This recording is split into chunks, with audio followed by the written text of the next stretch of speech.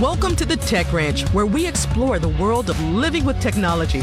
Get ready to take a deep dive into the latest gadgets, apps, and innovations with your hosts, the Guru of Geek, Marlo Anderson, and his trusty co-host, Steve Bakken. Join us on this exciting journey, and don't forget to visit thetechranch.com for even more exclusive content. Now, without further ado, let's welcome Marlo and Steve to the Tech Ranch. I have a question. Hopefully I have an answer. So, I'm at this souvenir show in Las Vegas last week. Cool stuff. Did you get any souvenirs at the souvenir show? Well, all right, that's a legitimate question because there's two types of souvenirs.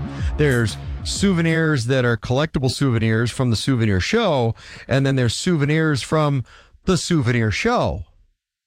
Souvenir Show 23. I never thought about that before, but I actually do have souvenirs from the souvenir show. Things that were made specifically for the show. For the 2023 souvenir show. That's correct. Okay, so that's a souvenir from the souvenir show. Yeah. As opposed to a souvenir from a different era or event that you bought at the souvenir show. One of the cool things, two cool things. Did you add to your mood ring collection? No. And I'm tired and grumpy, so my mood would be purple right now. So one of the souvenirs is the Red Solo cups. You know what a Solo cup is, right? I'll fill you up. There's a company that's making them out of steel. Ooh, really seen those. Really nice steel. I have a couple on my desk right now, as a matter of fact. I was thinking about doing those for National Day calendar. Don't you think like a 6-pack of those that would say something about National Beer Day on them would be kind of a cool thing? That'd be a cool sleeve. Yeah, I think so too. And because they have the aluminum ones. They do. The Red Solo Cup aluminum ones. So these are steel. But these are steel. Yeah. Those are cool. It sounds like I'll have to go check those out. I had a couple in my bag. I'm walking along, and it sounds like I had canned food in my bag. They clunked together. It was kind of funny. Did TSA question you about it? No, not too much. No? Well, surprisingly, actually. Yeah. So I'm at the show, and in front of the Las Vegas Convention Center, there's this car sitting out there. And by the Sphere? Everything's by the Sphere, okay. Right? You just wanted to see if I could say it. I just wanted to see you say Sphere. But they're growing grass on this car. And really? I'm like... Well, wait. Explain that. Oh, because you are in Las Vegas. Yeah. Actual grass. Okay. Stuff that you mow for lawn. Right. They're growing lawn. Turf on the car. Good catch there, actually. And I'm looking at that and I'm going, we're thinking about going to Mars. We're cloning things, for goodness sakes, right? And I still can't get hair on my head. But yet they can grow grass on a car. It's like a chia car. What in the world's going on here? Wait. No, you can put chia stuff. You've seen the chia pet things, right? So you could just take that wooden little sundae cup, little wooden spatula spoon thing, and then smear on the chia stuff, and you could grow that on your head. I'm shaking my head in disbelief. Actually, but not really, because souvenir show. This would be a great souvenir. Marlo chia heads.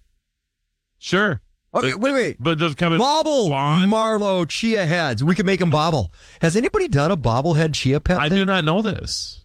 That would be a cool souvenir. We could get the curator for the bobblehead museum on, know the guy, and a chia bobblehead. I don't know if there's been a chia. Well, I've seen Mel Brooks chia pets. But then you have to water them all the time. Is that a good thing with the spray? Well, shower every morning, right? I hope. Well, yeah. Okay, there you water it. Done. Yeah, there you go. Yeah. Except instead of shampoo, it'd be fertilizer. Little nitrogen. I have a little dispenser right there. Like when you go to the hotels, they got the body wash and the shampoo and the conditioner and the dispensers. You can have the fourth one now. Chia fertilizer. Your travel companion. Okay, so if you want brown hair, then you grow the chia out and then just let it die. True. Then you got brown hair. What do you do for like red hair though? You'd have to figure out something that had like a moss or a rusty color to it. Maybe they have chia that grows in red. Yeah, it's gotta. I mean, yeah. It'd be like one of those caps. Have you seen the caps with the hair? Those things crack me up all the time, right? I actually need one of those because chia. and then instead of having the hair, it could be chia. And then it'd be easy to water then too, right? Yeah. And then you could take it off at night, put it back on in the morning, be almost like a wig in a way. Just saying. Yeah, you have this look of disbelief now too.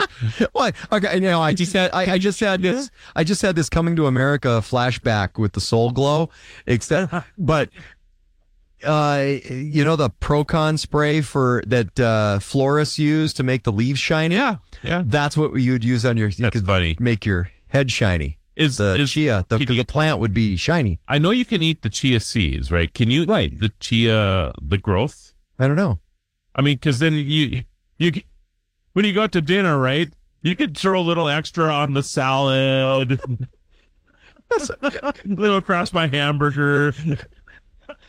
On the warning label on the back, beware of goats. By the way, everybody, avoid goat farms. This is the Tech Ranch. You haven't figured it out yet. Oh, hey, if you're a cat lover, you could grow catnip. This is all technology related, really. It is. Yeah, I love coming into our studio too here. Right, we haven't been in here together for a while, so look what I found. For good reason. Yeah, look what I found. Is it like an easy button? It looks like an easy button. Looks like an easy button. Look what else I found. Ooh, batteries. Put into it. Okay, because I didn't have batteries. Sure. All right, let's see what this thing does. Because I noticed you were pushing the button over there. Yeah, it wasn't working. What's happening? So, like, dude, it says celebrity name game on this thing. Yeah, the batteries fit too. So, all right. Hopefully they're charged. Well, I open them up out of a package, so sometimes that doesn't always mean anything. All right, because who knows, that package could. I don't think those are chargeable batteries, though. They're not. Okay, so no, you just said something that kind of clicked in my head.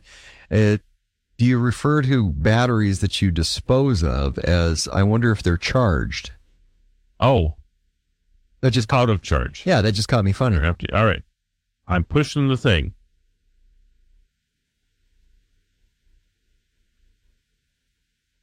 Okay, I got to get closer to the microphone. It says things. I was not expecting that. Okay.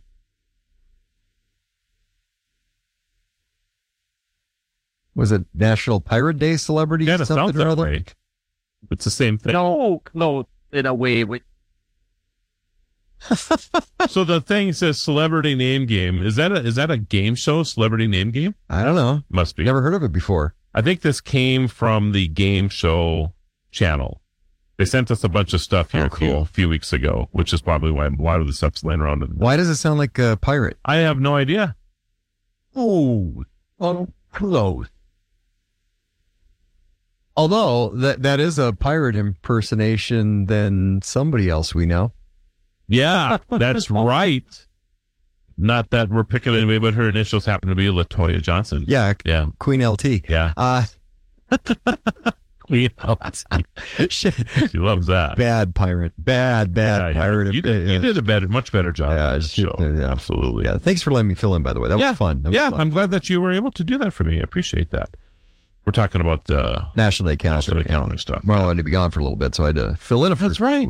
It was a terrible thing that you had to do. Yeah. It was fun. Good. So Elon's in the news. Except I was wondering when National Yarbo Day was. Okay, that was my gratuitous plug. All right, now Elon. Yes. Yeah. Elon has a ton of stuff. It's just crazy. So does he have a Yarbo?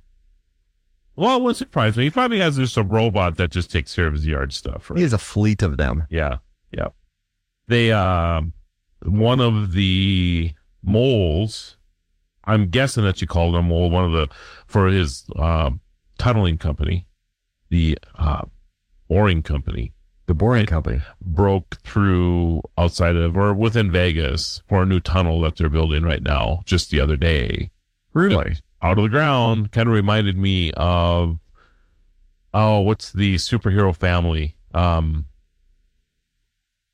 me out here. Animated and Captain, and he's getting older now, and he's got 2 kids or 3 kids. The Disney's.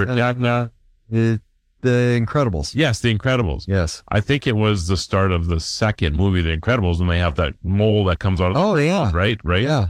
And it kind of reminded me of that. Maybe not in such a wonderful fashion, but Why didn't they just go get a bunch of Horta? I do not know the answer to that. From Star Trek. Natural tunnelers. It's perfect. Soon. That will be soon. Yeah. Get some Horta. But that broke through, so that's kind of cool. That's not the news we're talking about today. Big that hole. They are. So they're big enough to drive one car through. And what's interesting about it, one way. So it's a one-way. Yeah. So they have a pair of tunnels that go, so you can go both ways on that. But it's finished when it emerges. Oh, it pours concrete and they're actually kind of these triangular pieces that. So it's geodesic. Yeah, that's exactly right. Yeah, that it puts together as you're going through it. Yeah, it's pretty cool. Like an erector said. So it's finished. I mean, when it emerges, you can actually go down there and they'll probably pave a road or something through it yet, but it's basically ready to go, which is pretty cool. I think wheels on the car would be slanted otherwise. Go round and round. Yeah. Well, they'd be tipping out. The wheels on the car. I don't know why he said that. What was the name of that? Wasn't that a nursery rhyme or a song? Which one? Let's go round and round. The wheels. The wheels on the bus go round and the round. Bus, not too far enough, I guess. SpaceX debuts new website for cellular Starlink service. Ooh, now that's exciting. It's pretty exciting. Yeah, and it's just the debut of the website, but they're saying it's going to be coming out pretty soon. Imagine a phone that's not it's still a satellite phone, but it's not like, in the movies or whatever, This big thing. Right, yeah. Like, I got to reach the satellite. Yeah. It's like more wattage coming out of that thing than the old bag phones. You can probably microwave a bag of popcorn. Yeah. That thing, Yeah. All right. So this, basically any LTE phone, which is the phone you and I carry right now. Your iOS phone will work. Most of your Android phones will work. Non-carrier specific, you'll be able to just log into your Starlink and you'll be able to text right away, and they claim within a year it'll be texting and talk. So will it be affordable though? That I don't know the answer to, and that's what the big thing is going to be, is if it will be affordable. The Tech Ranch. Get it. Back to discovering the latest in technology with the guru of geek, Marlo Anderson. Do you find it interesting that... I find most things interesting. Do you find it interesting, though, that Elon Musk and SpaceX basically is getting into the cellular phone business? Well, you got to communicate with your spacecraft, right? Well, yes. It's funny you bring that up. Our ESPN must be working well together today. So our ESPN. But let's get into the cellular service first, and then we'll talk about greater vision of this. Right, because at some point you're going to have to be able to communicate between Earth to an uplink to space to beyond space, kind of like they do with, sending or listening for different communications out in the galaxy and the universe, and then we send those messages out, and then the nasty aliens from Independence Day show up, and we're all doomed. Right. Kind of like that, though. You got to be able to communicate. Or the communicators that Star Trek, personnel wear, right? They just tap their little thing, and they can talk to somebody on Mars. Yo, V'ger. But that's interesting. I never really thought about the communication, because if you're here on Earth and you have family or work associates or whatever on the moon or Mars, it would be kind of convenient to be able to just do that. It's going to have to be seamless. I mean, if you're going to colonize somewhere else, then the communications piece has to be in place. I have to admit, I know this goes beyond what we've already talked about here, but the fact that you and I are having a conversation about colonizing someplace else, without a second thought, did you think that this could actually happen in our lifetime? Yeah.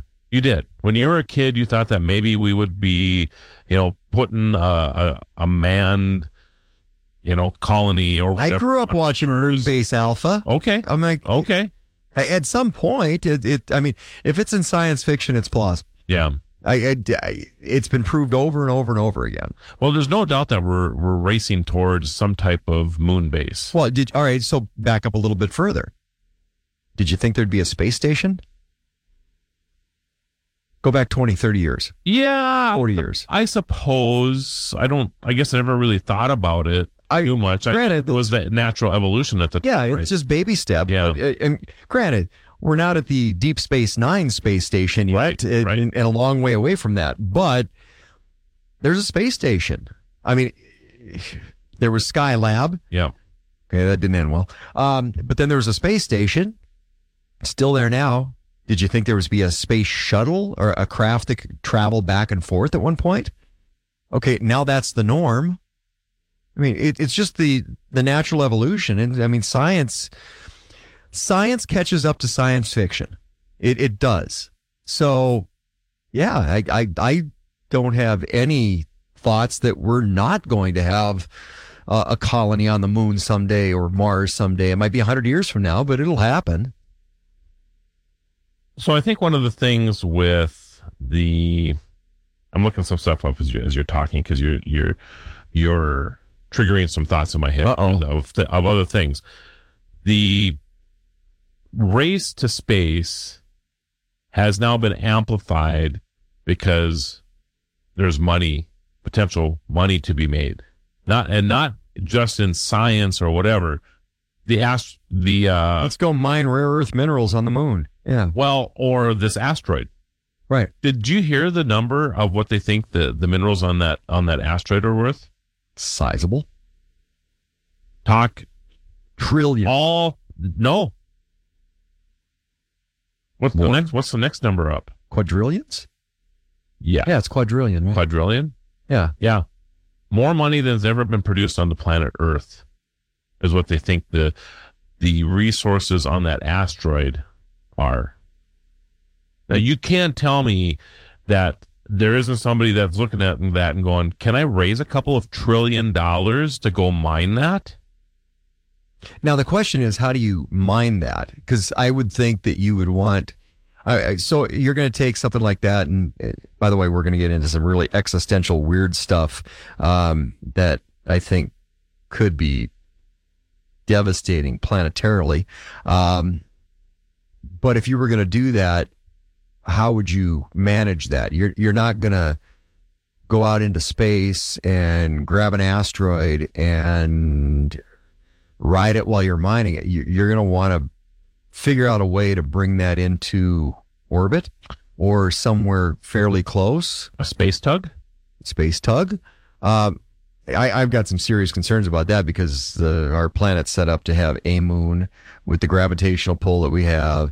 And I'm a firm believer in Lavoisier's law. We only have so much mass on this planet. And if you say you take an asteroid and mine it and bring all that material onto Earth, you're changing the density and the gravitational. Well, you change the weight. You change all of everything. Right. So about the planet. Now you slow down. Do we speed up? Yeah. All this stuff. I agree with that. I mean, I've seen some interesting papers on just what world population does, because if you take a look at the resources on the planet, they all have mass and it's fairly spread out. But you take a look at population centers like India and other places that are growing exponential population into one small landmass, one area, and then the resources it takes to support the people in that area. And now you're taking all this mass from other places and concentrate. So it could become lopsided? There's been some pretty interesting studies I've read about shifting the Earth's rotation, because it's just like taking a ball and you put a little tape a washer onto a ball and that ball's going to wobble. Same thing. I mean, could you throw the Earth out of whack that way? I don't know. It's some fascinating papers. I've read some interesting stuff. I've thought about energy too, and you and I are working on a project, and so I've been putting a lot of time into energy and the sun. And I always thought that there was just so much energy on the planet, and that's that. It's a lot, but I've just figured that. But that's not true. Because the sun adds energy to our planet every day. But we also lose energy off the planet as well. Every day. In the form of heat. Yeah. So there's an exchange. There's an exchange. It's kind of like there's a little window, and as long as it stays within the window, you're fine. Right. You don't get too extreme one way or too extreme the other way, and that's how this planet. But I do believe that we actually add, I mean, this is just my own opinion, I guess, but we add a little bit of energy every day because it's captured. Right. But we also lose energy. So I understand that. So the net loss, net gain. But the capturing part, like you grow grass, you grow a tree or whatever, that energy is now being retained, in some form or another. So I don't know. I mean, it's an interesting thought. And I've thought about, that's Lavoisier's law. It's conservation of mass. You start throwing a bunch of stuff into space, all the stuff that we're throwing up into space right now. I mean, every day there seems to be another rocket launch going up, I mean, this weight is being taken off the planet as well. But is weight relative to the vicinity? Because you'll take a look at what the effect of the moon has with tidal. And so is it a proximity thing at that point? I don't know. And maybe the mass is maybe it's just so much mass that it doesn't matter a whole lot. It's interesting, though. Yeah. I mean, if you're spinning a top that's hollow and put a washer on it, and you spin a potato and put a washer on it, I'm going to guarantee you that the top will wobble before the potato does because there's more mass to the potato. It's as simple as that. The Tech Ranch. Supertalk 12.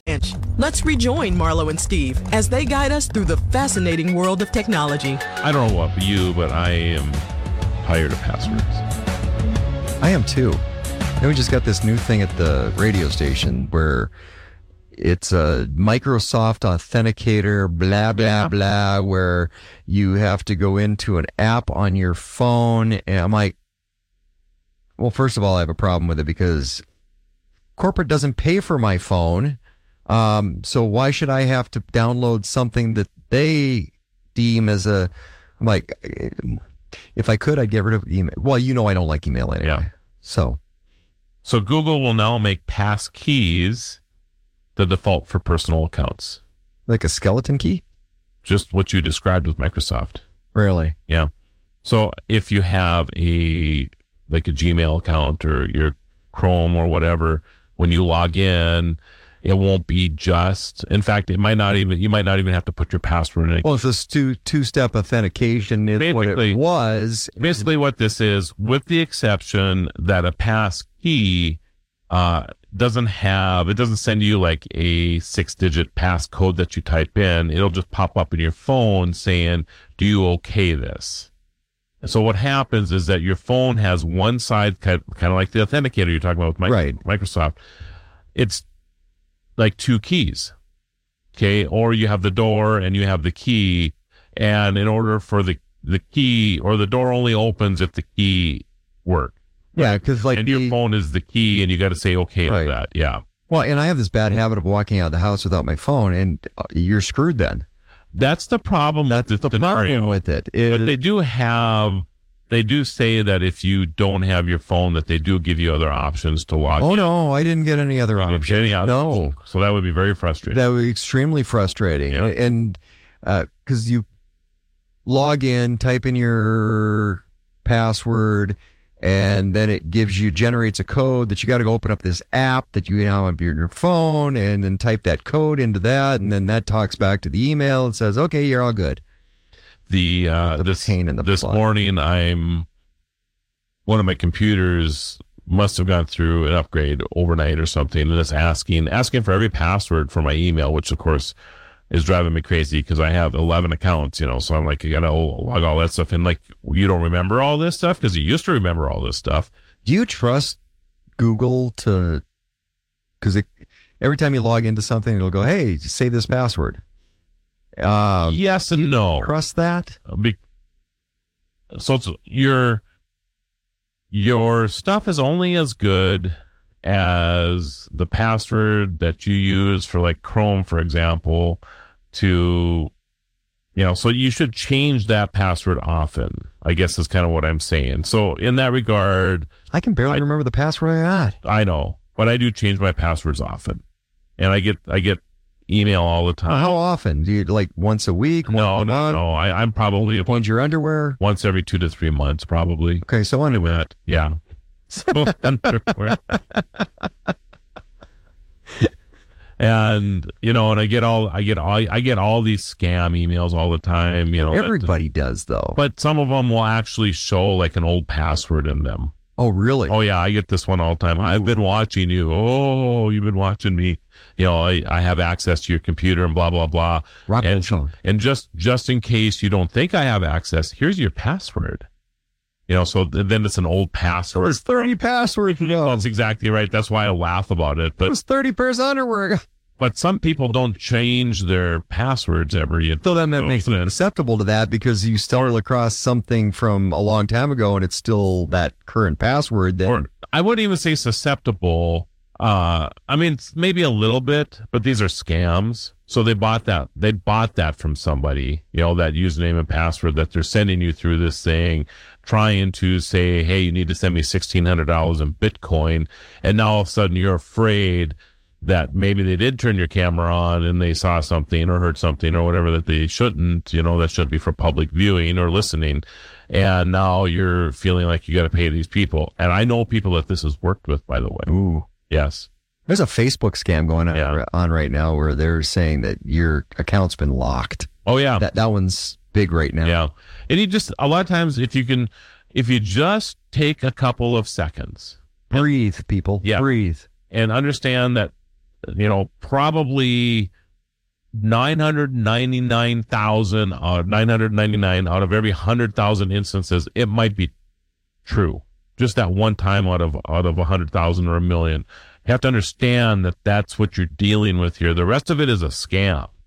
And they're just hoping that you are willing to fall for this. So like the face mail or a Facebook scam, right? A lot of times the email address will be Facebook mail at something or another, or it'll be steve@facebookmail.com. Well, Facebook doesn't have an email address called Facebook Mail or Facebook Mandan or Facebook Orlando, But all people see is Facebook and they panic and they think that this must be legit because there's an email address with Facebook in it too. You and I could go out and get any iteration. By the end of the day, you and I could have 1,000 domains with the word Facebook in it and a series of numbers and letters or names or words that went along with that would make it seem somewhat legitimate. It'd be pretty easy to do that. A little nefarious. That's why they do it. But we could make some righteous bucks. We could. Absolutely. I'm going to be a Ugandan prince. Oh, you? I thought you'd be the princess. Anything you want. Come on. Marlo, you can be whatever you want. Oh, my goodness. Maybe Zimbabwe. Yeah. Jamaican. All right. So anyway, Google is going to be using passkeys from now on. So don't be alarmed, I guess, when you log into your Google account next time and all of a sudden it's saying that, you have to go to your phone to authenticate it's not going to ask you for your password. It's going to say you have to go to your phone. Okay, that's fine if you only have to do it once. You have to do it every time. And for me, that's crazy. It's really annoying to me because the loophole on that is? I can think of 2 right now, but I have probably 5 Google accounts I work in all the time, because I have 5 different businesses so I'm switching back and forth even on email. But on, I have stuff stored in my Google Docs over here and Google Docs over here. And so it's not like it's timed out. Oh my goodness. It's every time I pick up, yes, it's me again, type of thing. Anyway, go ahead. You have too much activity on this account. It must not be you. What's your loophole here? What? So in email accounts on your phone, because I found this with the radio one because they don't make that authenticate. No. In fact, I can switch back to my phone with no problem. No problem. And I work on my phone a lot too. So I'm like, you're making me do this on the computer, but I don't have to do that on my phone. Right. And the other loophole is where I was going to was this morning when my computer was updating, it actually asked if I wanted to, add my phone to sync to my Android phone on Windows, and you can take calls, you can do all this stuff. And I mean, they can do that already with some other softwares, but Microsoft has built this into it now. And I'm thinking to myself, well, I'm dealing with this authentication thing. So if it authenticates on my phone, is it authenticated on my computer screen now as well? And then didn't that just circumvent the whole thing anyway? Because if somebody's on my screen, broke into my computer, seeing my activity, and then they get an authentication thing, they're trying to sign in, and then it authenticates, and that pops up on that same screen. Right. Well, and they can just authenticate it on my screen then, too. Well, and on the computer screen. There's a lot of apps, like banking apps and things, where if the Google will save that password and pop it up, and I'm like, I'm in my banking app, and I don't want that password saved. If you have any questions or want to suggest topics for future shows, visit thetechranch.com and send us your thoughts. You can also listen to past episodes and watch exclusive interviews not featured on the radio show. Be sure to follow Marlo and Steve on social media by clicking the links at thetechranch.com. Until next time, keep exploring the world of living with technology. The Tech Ranch. Supertalk 1270. Welcome to the School for Startups Minute with Jim Beach. Lauren Raimondi started her first business while she was still in college. It was a brand ambassador marketing firm. She would send ambassadors out to introduce new products to consumers at subway stations or football games or in dorms or wherever consumers would be. Recently, she was blessed and became a mother. And as part of that process, she went on the web and tried to find a great resource that answered questions about parenting and also provided the absolute latest in technology. She couldn't find anything, so she was compelled to do something on her own, combining AI with parenting advice. I'll tell you what she came up with right after this.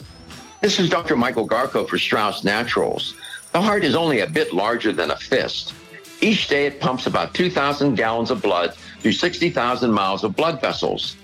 With this extraordinary workload, I encourage you to take Strauss Heart Drops to help support a healthy cardiovascular system. The Heart Drops are backed by a 100% satisfaction guarantee.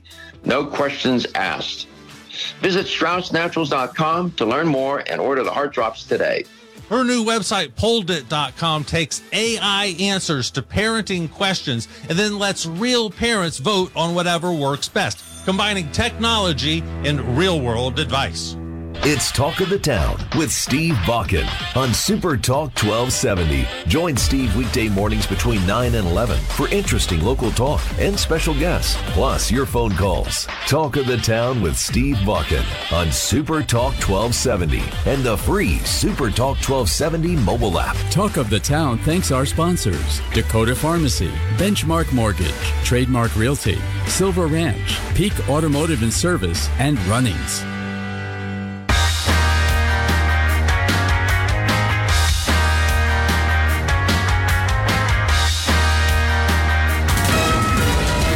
KLXX AM, Mandan, Bismarck, a Town Square media station, broadcasting from the View Community Credit Union studio. Here's the latest from ABC News. I'm Dave Packer. A week after Hamas terrorists killed at least 1,300 people in surprise attacks in Israel, Israeli Defense Forces announcing preparations for a coordinated offensive against Hamas in the Gaza Strip. Israel's military also searching for some 120 hostages, including Americans, being held in Gaza. Outside IDF headquarters in Tel Aviv, protesters mixed with family members holding vigil. One uncle standing by the flyer showing the photo of his missing 19-year-old niece, Daniela. She's an innocent, and we want her back home. She was kidnapped from her bed. In Gaza, more than 2,200 Palestinians have died in Israeli airstrikes, and civilians have been told to get out of North Gaza ahead of Israeli forces moving in. Michelle Franzen, ABC News. ABC News Chief National Correspondent Matt Gutman is in Tel Aviv by a wall covered with photos of the missing. Posters of the people who were taken hostage and sent into Gaza. And there are a couple of things that really stand out. Some of them are the ages of these children. Aviv, 2 years old. Raz, 4 years old. Getting those hostages home, ABC News national security and defense analyst Mick Mulroy says diplomacy would be best. Try to do some kind of exchange or some kind of negotiations that could bring these people out safely and not necessitate an actual direct action mission to recover them. Protests in Washington. ABC's Em Nguyen is there. This is the day of action for many of the protesters here. I've talked to some of the protesters. They tell me this is the message they want to send, which is essentially the message of solidarity for calls of Palestinians and Israelis to come together. They're also sending their unwavering support for Palestinians in Gaza and condemn the killing of innocent civilians in Gaza. We've been hearing cries of free Palestine and ceasefire now in protest of the Israeli bombings in Gaza. Em Nguyen, ABC News, Washington. This is ABC News. Supertalk 1270, Bismarck area weather. With your forecast, I'm Corey Hartman. For today, partly sunny and a high near 51. Partly cloudy tonight, 34. Sunshine and mid-50s for Sunday. On Monday, mostly sunny, highs around 63. A bit breezy Tuesday, under partly cloudy skies, 66. Rain Tuesday night to Wednesday. Are you behind on your tax payments? Call Tax Solutions now for help. 800-281-8193. It's 48 at our studios. This is McGruff the Crime Dog, and I need you to help me take a bite out of crime. Counterfeit products are popping up everywhere. If you think buying them is harmless, think again. Counterfeits are usually made with hazardous and even lethal ingredients that could harm you and others. And the money you paid, it goes right into the hands of criminals. Remember, if you don't know where the products came from, how could you know where the money goes? You're smart. Buy smart. Go for real. Learn more at mcgruffpsa.org. This message is brought to you by the United States Patent and Trademark Office and the National Crime Prevention Council. Talk of the Town with Steve Bakken. Weekday mornings starting at 9 on Super Talk 1270 and the free Super Talk 1270 mobile app. Portions of the following program are pre-recorded.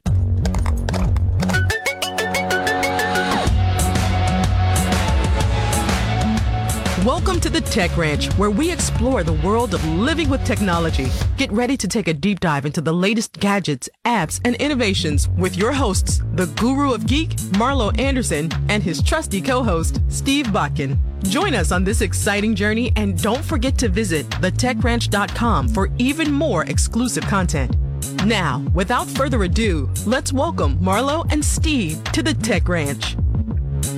So here's what Google is saying about passkeys. I'm just going to read the response that they have. Here's how Google describes them. Passkeys are a new way to sign in to apps and websites. They're both easier to use and more secure than passwords, so users no longer need to rely on the names of pets, birthdays, or the infamous password 123. Did you ever use that, by the way? No. Never? No. How about the word password? No. Okay. No, not that guy. It's so funny, back in the day in the computer shop, people would bring their stuff in and, well, what's your password so we can work on your thing? Oh, and they'd chuckle. It's so clever. It's password. You're like, yeah. You know that 30%, at one time it was 30% of the public had the word password as their password. And they all thought they were so clever about it, right? Like, oh, they'll never figure this out. The scammers, it's the first thing they would use. And the second thing was password 123.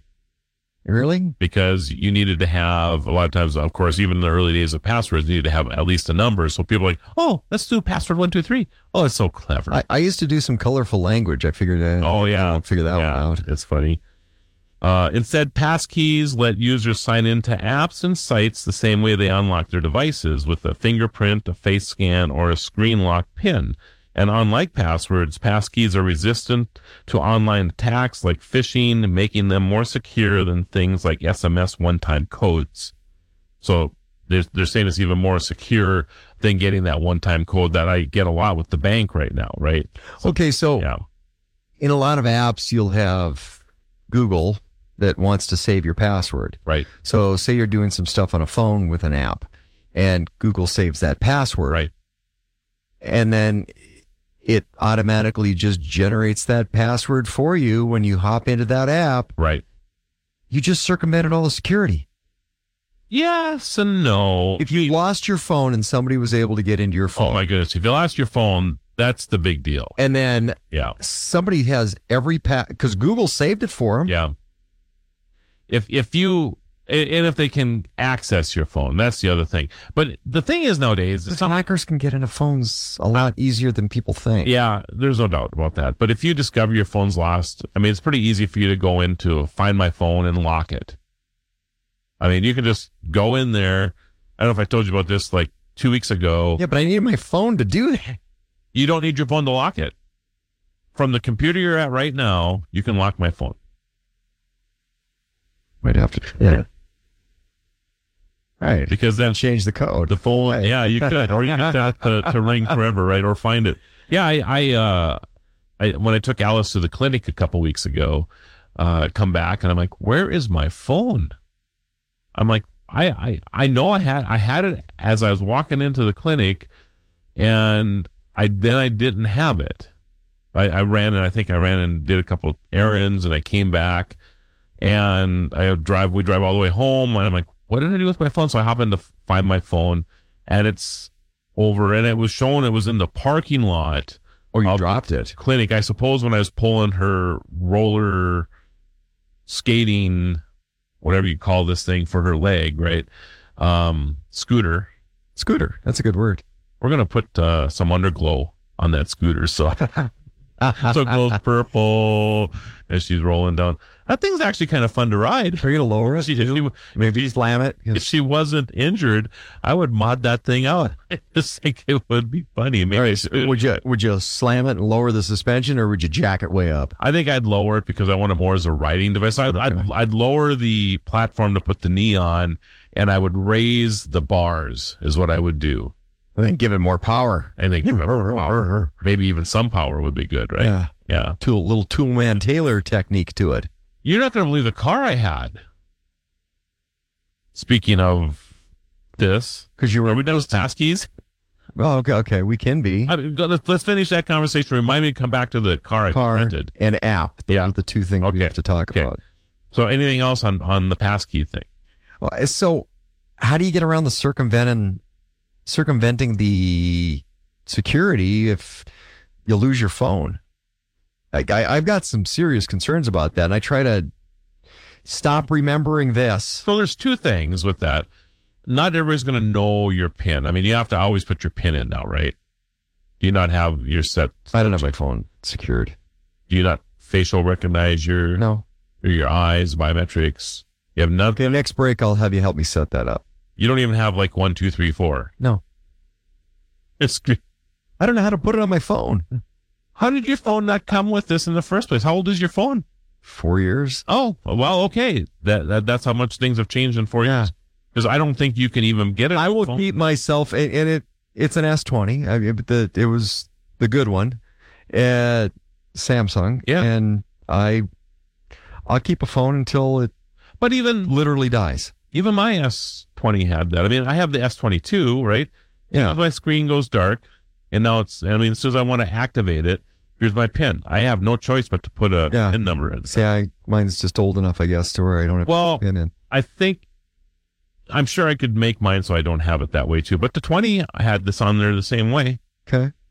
And during the break, you show me how to put that on, because I probably should have that on my phone. When you do this, I mean, that right there stops a lot of people. Right. And if they try 3 times and they're unsuccessful, they're locked out. Simple as that. Till you get the fate. Well, if it's locked out, then how do you get into it? So you can always, again, it's synced to your Chrome account, your Google account, and you can go in there and do the Find My Phone. It's the 10 chromosomes. They need your DNA. Click here, please. Okay. There's an app for that.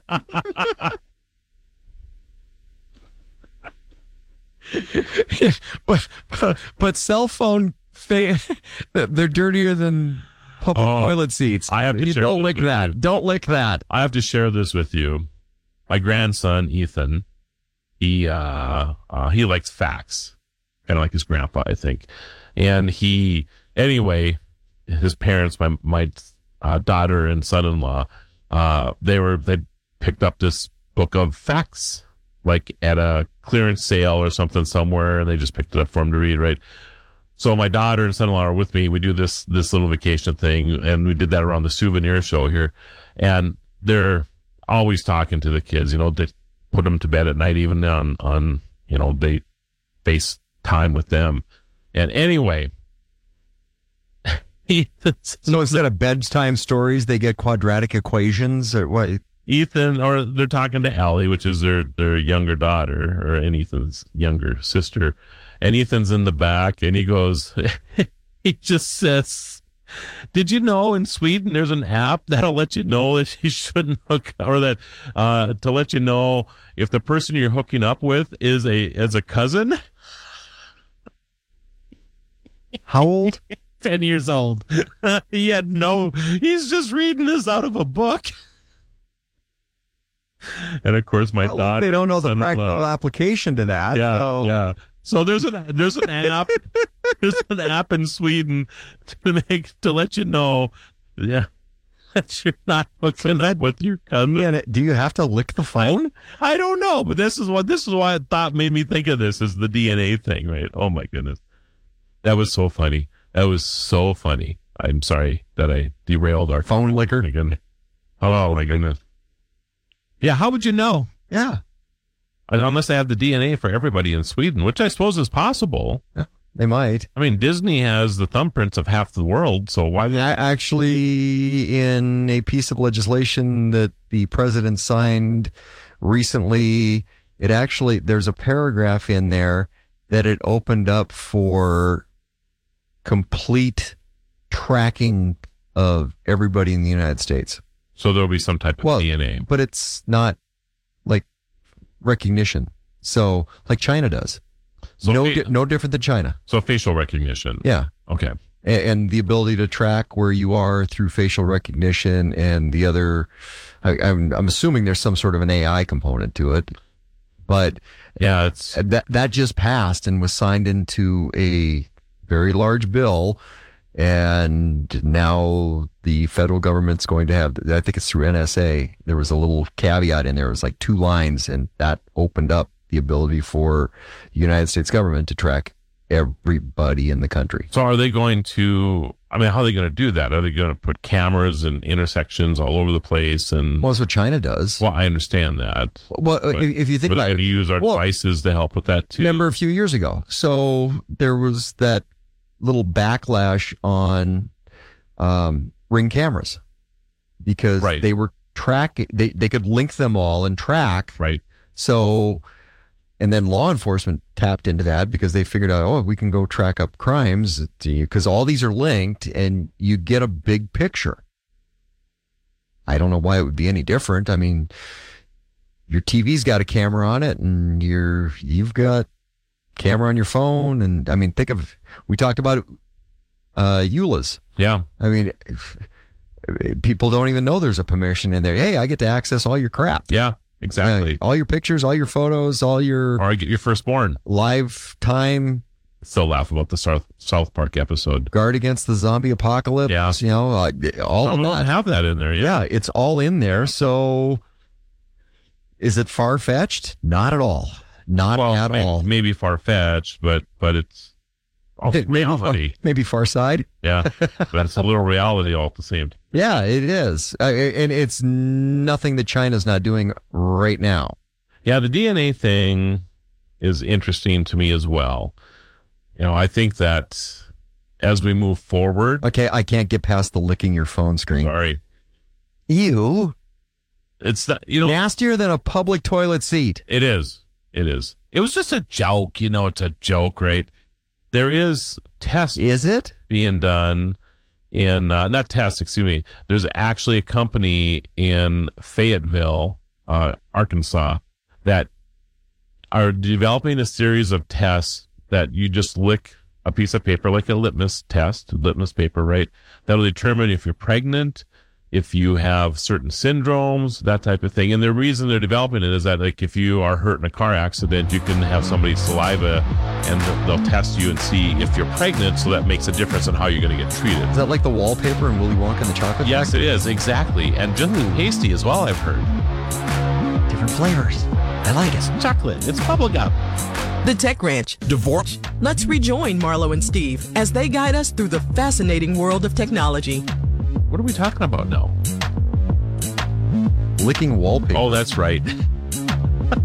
Or paper. That's why I forgot about it. DNA. That's what really? I'm Yeah. thinking like the everlasting gobstopper and all kinds of Wonka bars. And so how far off do you think we are of before you get married that you both have to have a DNA test to determine whether you both are a carrier of a particular syndrome or whatever, and because you both might be, that you can't have children. Do you recall not long ago that part of a marriage license was a blood test? Yes. Yeah. That's not required anymore. No. But at one time it was. Yeah. What'd they do with that? I don't know why did they? I don't know what the test was for. But I mean, you go back and there was a blood test that was part of a marriage license. There was a blood test. It had to be. But what were they using it for? Was it? I don't know. Genetics? Because genetics weren't around. I mean, what were they testing? Tuberculosis or maybe some contagious or some spreadable disease. Yeah. Or, yeah, because it wasn't maybe STDs. I don't know. Your brother and sister. Yeah. Because they had no clue. They couldn't test that. No. Interesting. But there used to be a blood test associated with a marriage license. So how far do you think we are away from DNA testing with marriage or with procreation for that matter? I guess it's not a big deal about the marriage anymore. No, the genetic engineering side of things is, to prevent, hey, you're a carrier of this and you're a carrier. So, me in the dog world space, right? Yeah. There's genetic testing for that because so I can see that. There's certain characteristics or traits you don't want in certain breeds, and there's genetic tests for those. So, is this a recessive gene that this dog's a carrier, which if this dog's a carrier and this dog's a carrier, then there's a chance, 1 in 4 chance that they're going to have, the offspring is going to have that. Right. And you don't want that. Whatever that may be. It just cost you $2,000 or whatever the cost of what you'd get for the puppy, right? Yeah, it's a lot cheaper than that. Yeah. So, okay. Yeah. Well, you know what I'm at. It just, I just find it interesting. And I mean, this will come out. This is my prediction, I guess, anyway, that we're going to have this go on and it'll be under the guise of healthcare. We're going to try to keep our healthcare costs down because if you have a child that has this particular thing, it's going to cost $2 million to take care of the healthcare costs. A lot of stuff comes back to insurance companies. It does. Because if the insurance company won't carry it, then you're not going to do it. Right. Or have the ability to do it. Yeah. Because actuaries rule the world. So I find that interesting.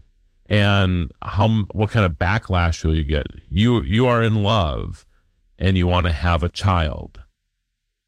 And now what? Be a love child? Do you have to go to Canada now to have the child, or some island off the coast of Africa, or you know what I mean? That's where you can go and I don't know. I'm just throwing. Well, if there's a potential for a genetic issue that's going to be very costly to an insurance company, and the actuary goes, "Yeah, you can't have kids." Well, fine, you can have kids, but you're not going to be able to insure that child and have any health care for that child's life. And then as an adult, they won't be able to get health care. How does that work? Yeah, I don't know. I mean, are we that far away from that? I don't think so. I don't think so either. These are just, with this technology that we're playing with right now, especially in the DNA space, it's going to be very interesting in the next few years. I love what's going on. There's a story about, we just talked about the end of paralysis, for example, right? And now there's a potential for a kind of a vaccination. It's oh my goodness. I'll have the word here in my head in just a second, but, for people who have, give me some syndromes or whatever for deafness. For deafness? Yeah. Anyway, yeah, but it's gene therapy, and with just an injection or two that all of a sudden they can hear again. Fascinating. It's fascinating, right? But that comes with a price. If they're able to do this, that's great. But that also means that they have this technology to tell things about people as well. So maybe, that just comes back down to it. But at the same time, if the two of you are having children, for example, and all it takes is an injection to cure the syndrome that maybe you've passed along, then is it even a big deal anymore? I don't know. These are just the things that you have to think about. Which came first, chicken or the egg? Right. Exactly. That's interesting. It is. 3D printed houses. Speaking of genetics. Well, that was one hell of a segue. Or, no, maybe not. I think, it's building blocks. So.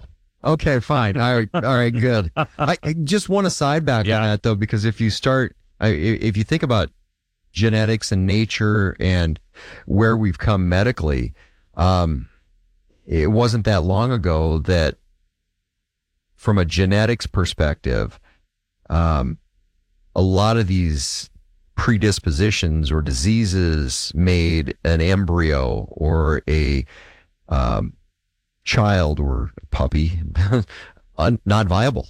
Right. That's correct. But science has stepped to the point where a lot of these conditions that were not viable now are. So you can, we're giving it the scary side of things, but there's also this very, very positive side too, that if they can just figure out a way to cure these things with a shot. Here, take this pill. What was the name of that? It's Star Trek again. When they go back in time to the whales. Remember the whale? Oh, yeah. The movie. Yeah, the movie. The Voyage one. And Bones is going through that hospital, remember? And this gal, and he's all off about how rudimentary healthcare is and whatever else. And he just gives her this pill. And as they're leaving, the doctors are like, I don't know what's going on. And this older lady, 80-some-year-old lady, is that the doctor gave me a pill and I'm okay. Just screaming it out. And all the doctors are looking at their charts and going, well, yeah, she's okay. So it's kind of funny, but we might be getting 5 minutes ago, she was terminal. What's going on? Now she's going to live to 142. Right, exactly.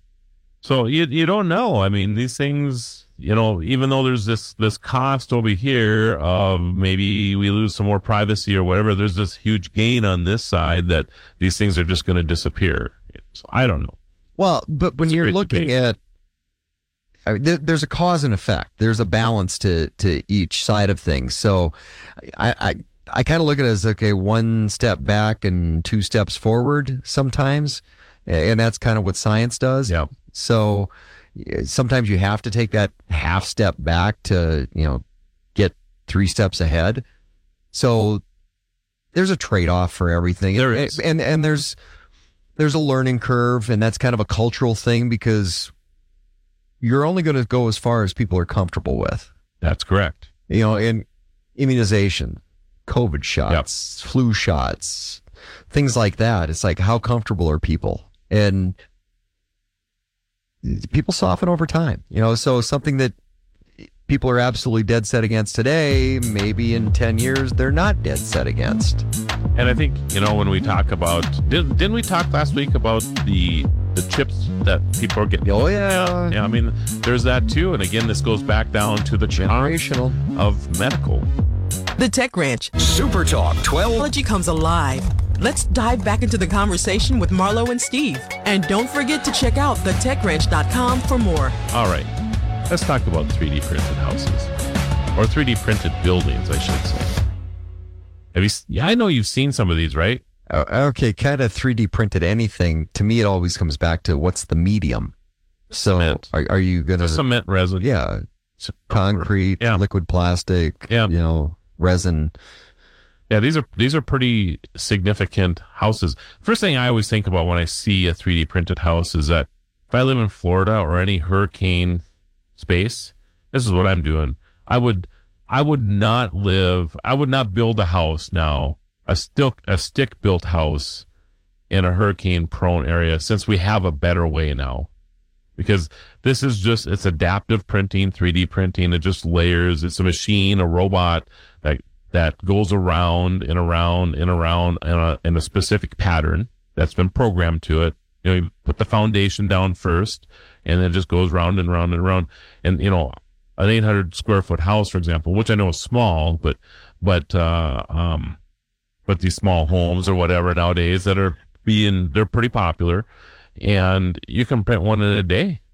800 square foot room. I'm just saying there are some homes that are 800 square feet. They have. I'm just thinking of the houses on the beaches down in Florida in hurricane zone. Oh yeah. Those are big houses. Square foot room. Yeah, exactly. So I really like this, and I've watched how they have evolved in the last couple of years already. Now, there are not a lot of areas in the United States that you can print these yet, because there's actually a lot of backlash from construction workers and everybody else, and they're holding up the zoning for the ability, the zoning areas or government officials to actually zone for the possibility of 3D printers coming into houses. But okay, go back 2 years, and I was doing an addition on our house, and it turned into a little bit bigger project than what we'd planned on, just because of some dimensional constraints. So it turned into a bigger project, which raised the cost 2 years ago greatly because of what? Inflation. Supply chain. Yeah. You know what a 2x4 was going for? It was insane for a while. $80 for a 2x. Wait a minute, I can pour concrete for a fraction of that, right? With a 3D printed house, right? I'd have done that all day long. Yeah. It's on the practical side of things. If you've had a vision for a house, let's say you love the moon, and you've always wanted to have a house in the shape of a crescent moon. I'm just throwing that out there, right? Then you could design it on the computer, and then in a particular type of software, and then you could print that house, just like you print on a piece of paper. I mean, I'm being very simplistic when I say this, but the process isn't really that much different. It's kind of like the nursery rhyme. There was an old woman who lived in a shoe. Yeah. Exactly. You could live in the shoe. You could live in the shoe. You could live in the shoe. And it won't surprise me if we start seeing things like this, because structurally they're sound. Right. They are very sound. It's not about, you got to have a support wall through the middle of it, the whole, you know what I mean? I mean, this is a layer of cement that's going around and around and around, and it's very, very sound. Talking about the hurricane, and I spent some time on the south of Fort Myers along the coast. There's a house that I walked by a lot on the beach. The entire house is a wind foil. Oh, wow. It's built as a wind foil. So no matter what the prevailing wind is, it will funnel and move the wind away from the home. It's rated for like 250 mile an hour wind. Oh my goodness. It's hurricane proofed. That's what they built, because the house is, there's angles and channels, and it'll take wind currents and move them in different directions so it doesn't stress the rest of the house. It's rated for 250 miles an hour. Is that something? That's crazy. Yeah. But think about it. I guess that these homes would be that way too. Well, but think about how you built that home in a lot of it's concrete and brick, but how you build that house with conventional construction methods versus build that same house with a 3D printer. I think a lot. What's easier? What's the 3D print? Absolutely. Yeah. Just the angles and the time and the construction costs. And you could build every house like that. They're hurricane proof. I think one of the challenges, tornado proof, all of it. Yeah. I think one of the challenges, don't destroy the studio. Garbage can proof. Yeah. Obviously our studio is not, at least it's not. Strange reason nobody's emptied this garbage can for a while, because all these empty bags of just putting it out there. Well, I'm the only one that eats Cheetos in here. I have to, while doing the show. It's not today though. I do not eat Cheetos. I was wondering why the keyboard was so orange though. Yeah. It's kind of weird for me, by the way, because you produce the show while we do this, and not that I'm not capable of doing that, but I think you have fun doing that. I do. And so this is the only time. It's weird for me. It's like if I ask you to drive your car or your truck, right, and you're the passenger, do you not feel kind of awkward that you're now in the passenger seat? Oh, I do. Nobody else? This is how I feel, at least the first couple times that you and I have done the show. Well, you're a busy guy, though. I mean, this allows me to come and go and be on the breaks and stuff. Kind of a little downtime for you. Yeah. I mean, you multitask because you don't just sit in here and do the show. Yeah. You're multitasking. I'm answering emails and everything else. You know, if you were producing this show, which you do quite often with National Day Calendar and Destination Celebration, you have to be engaged. Exactly. So is this a little downtime for you, or is this an opportunity to multitask? Or because I couldn't imagine you doing this over on this side of the computer and try to multitask and do some of the other things that you do. So, yeah. But anyway, back to 3D printing of houses and office buildings. So these printers now are getting larger and larger. They used to use this my hurricane, and that was good, by the way.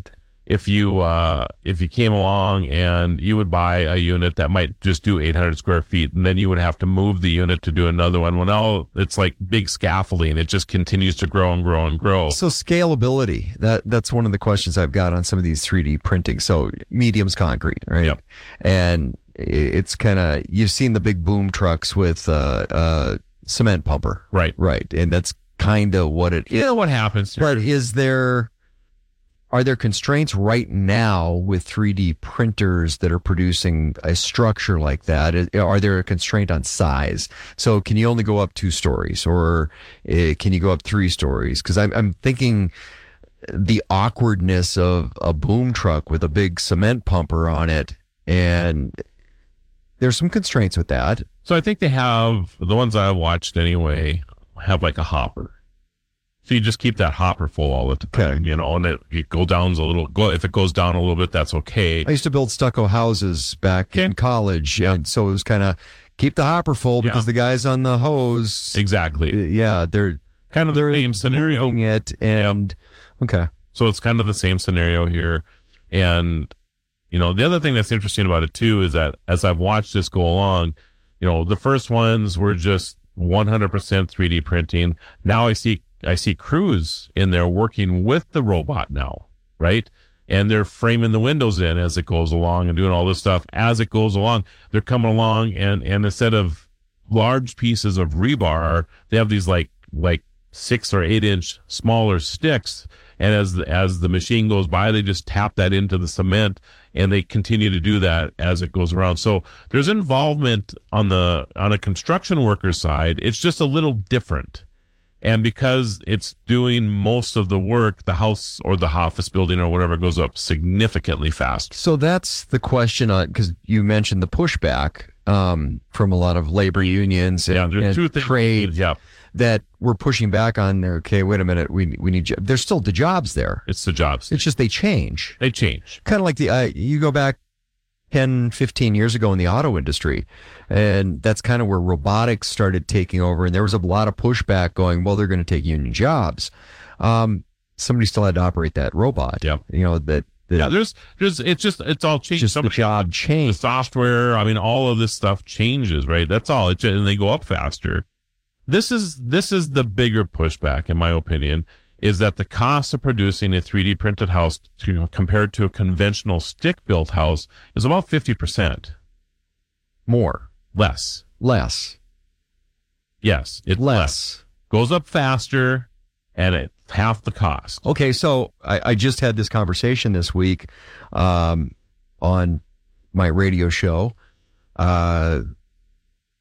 We had a great, and the word of the week, by the way, was conundrum. So the housing conundrum, because one of the things we're seeing in this country, and it's not just significant to where we live, but there's no inventory. Builders can't build houses fast enough. That's correct. Yeah. So is that a technological solution to the fact that builders can't build houses fast enough? And supply chain and materials and all of this. So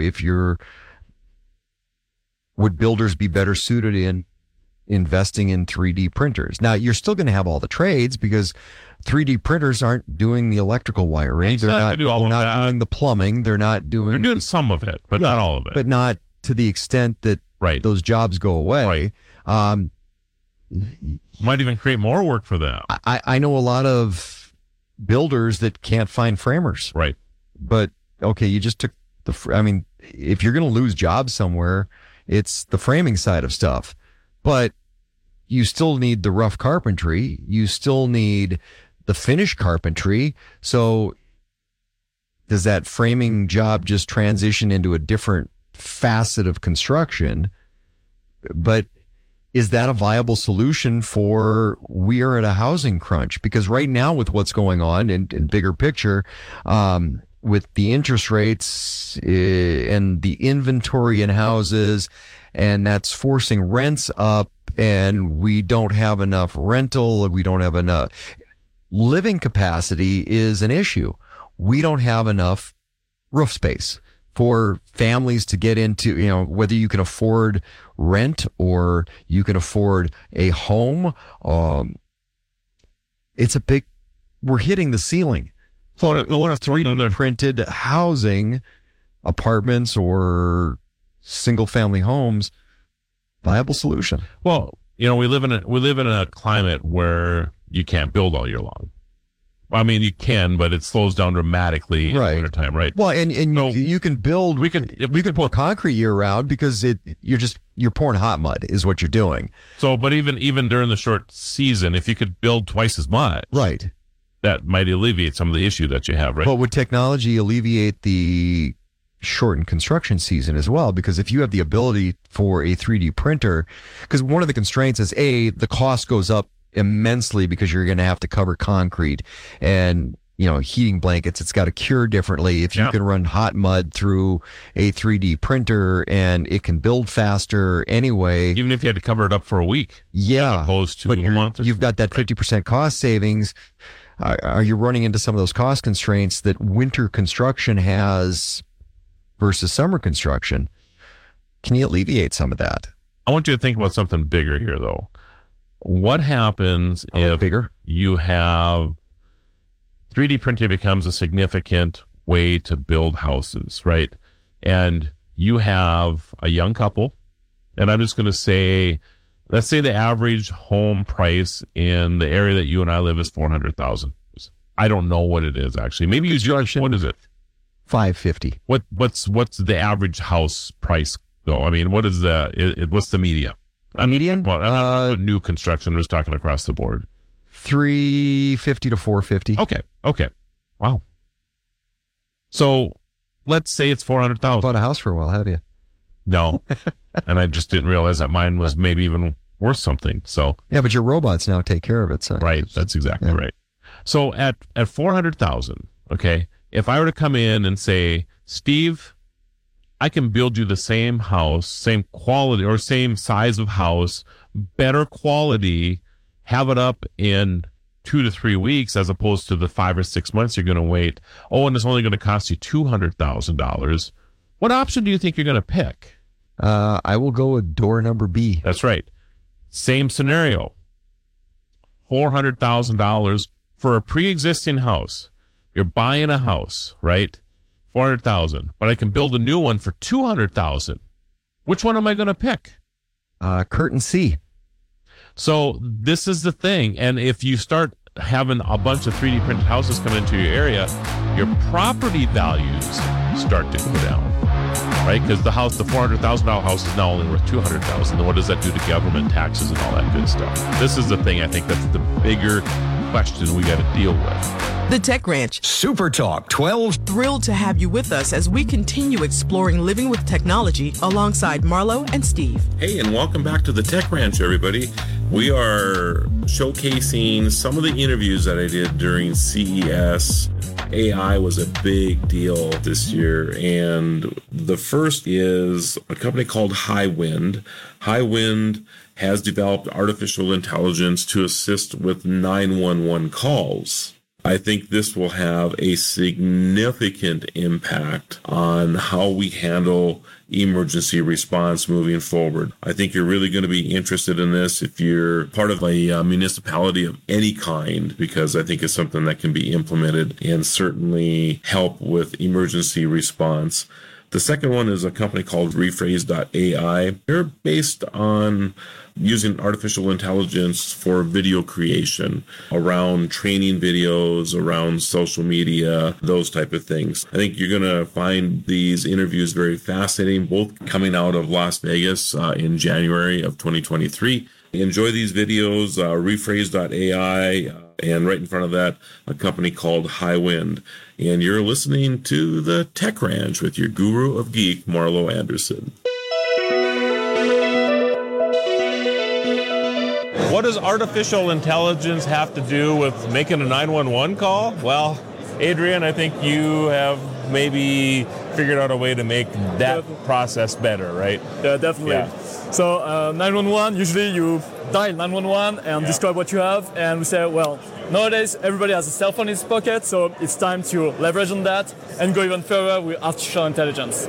So what we did with iWind Emergency Calls is release an emergency call app that will allow you, when you click the button, not only to dial 911, but also to send your pictures, yourself and what you see of the situation, your GPS position, and your medical passport to the 911 emergency call centers. But because when there is a large emergency, like mass shooting, like terrorist attack, what we had in Paris at the time, the dispatchers, they cannot distinguish among the call what is the most important.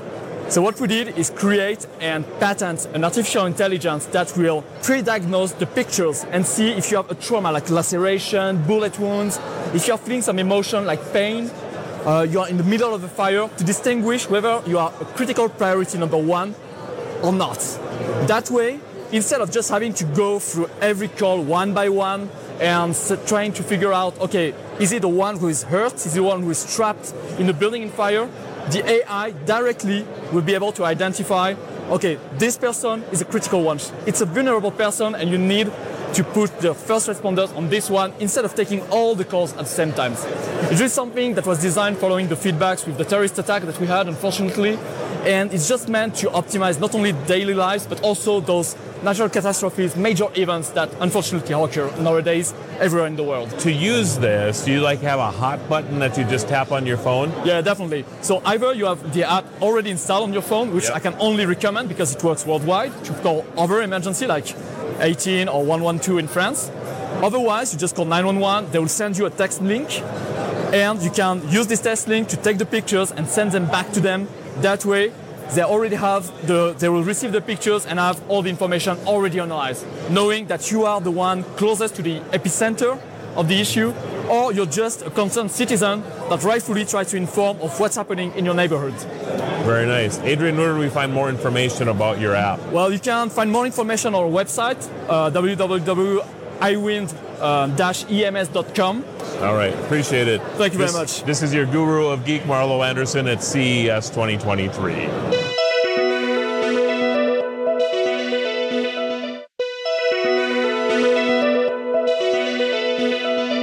One of the challenges that a lot of people have is the development of video content, especially if you have to do a lot of video content for training, maybe even social media. I'm guessing people use this for social media, right? People use it for lots of things. All right. So you have come up with an incredible way to use artificial intelligence to maybe fast track the ability for anybody to create videos. Absolutely. I used to make short films a while back, and for anyone who's made professional quality videos, and you guys are the experts at that, you understand the challenges associated with the professional production. Hence, we've made this generative AI text-to-video technology where you can just input text as an input and a professional quality video of a person speaking that comes out. So in essence, what we do is we create a digital copy of a person. So we create a copy of the face, a copy of the voice, using which you can just then feed in text, either using our self-serve platform or using our APIs, and you can create hundreds of hours of video content just without no video shoots whatsoever. That sounds amazing. You know, is there some training of the AI that takes place initially for this to happen? Absolutely. Again, two different models. Some of our customers use stock actors that are present on the platform. So you can just sign up to Rephrase.ai, select one of few different avatars that we have and get started right away. So Are you one of the avatars? I am one of the avatars for internal use cases.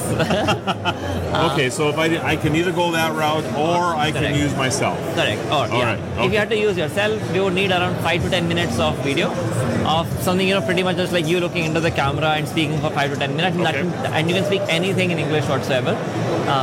Based on that footage, we are able to create a clone, and then you become one of the options onto the platform. So is there a time from the time that you record the video to the time that your clone is ready? Is it 12 hours, 3 minutes? How long is that? Correct. So it takes a few days to create that clone. Okay. And once the clone is active, then creating videos with that clone is really quick. Give me a case study of somebody who's done something with your process that has seen some type of extra engagement or time savings or something along those lines. Sure. Maybe I can give you 2 different categories of examples. Let's start with a major US publishing company. I'm not sure if I can name them right now, but what they do is they take a lot of blog content, auto-summarize the blog content to create video scripts, and AI generate hundreds of these videos every single day at a scale that just would have been impossible for them to productionize. So that's one of the use cases of how they're able to scale up content creation of videos, which again is empowered by this technology. The second category of use case is we worked with a company called as Mondelez. It's an FMCG company where we created a digital clone of their brand ambassador and helped, instead of creating one centralized video asset, created over 100,000 video ads targeted to every single retailer at scale. And this campaign last year won the Cannes Platinum Award at the Cannes Art Festival. So again, we have our APIs which companies integrate for all different unique kinds of applications, but these are 2 examples. The reason I seem impressed by this is I remember training Dragon Naturally Speaking, from a decade ago or whatever. Love the technology, and I love that company, right? But it took, I think, an hour or 2 before I was able to get it to actually be pretty accurate. So from that, it's a big leap for me to understand that now you can take video and my voice and in 5 or 10 minutes create a clone of myself that will now be able to be used on videos. That just seems incredible. I have a feeling that in a few years from now, every single person will have their digital clone. And the way people are already starting to use generative AI in text to automate, to scale up their content creation, people will also be communicating video first and will be using generative AI video technologies like Rephrase to create more and more content with themselves. So what we've accomplished today, I think, is fairly impressive, but there's a long way to go for us to be able to create 1 billion people's avatars and have everybody use this on a regular basis. Right. It's very, very interesting. Thank you. Thank you. So this is your guru of geek, Marlo Anderson, at CES 2023.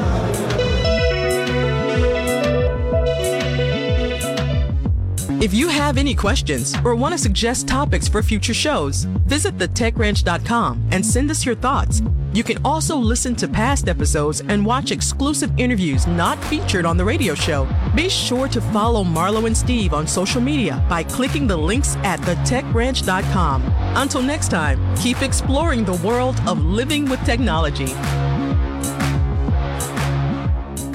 The Tech Ranch. Supertalk 1270. This is Outdoor Issues with Mia Roberts and North Dakota Game and Fish outreach biologist Greg KLXX. With the deer gun season rapidly approaching and some recent nice weather, it's a good time to get ready for that fall hunt. Right, Greg? Absolutely, and we did have a dip in deer license numbers due to the harsh winter that we had. Now is the time. I've already started my prep work a little bit. I'm still behind, but my orange clothing. I wore it all fall last year. I wound up getting my whole money's worth out of my North Dakota buck tag last year. Was fortunate enough to draw another tag again this year, but now is the time to wash that orange clothing. If it's something that's dingy, maybe it's time to replace that so it does meet that blaze orange requirement. Now is another good time to sight in that rifle. The Game and Fish Department has 6 rifle ranges around the state. There are several private ones around too. Right in my backyard is the Velva Sportsman's Club, and they're actually pretty good at opening up that rifle range for folks. So now's the time to get that rifle sighted in and just get ready for that 2023 North Dakota deer season. If you hunt on private land, make that connection with landowners and be proactive about that. All right, good stuff, Greg, and more on fall hunting when we come back. At Trinity Health, we're dedicated to helping people do more. We're here with exceptional physicians and specialists committed to your well-being.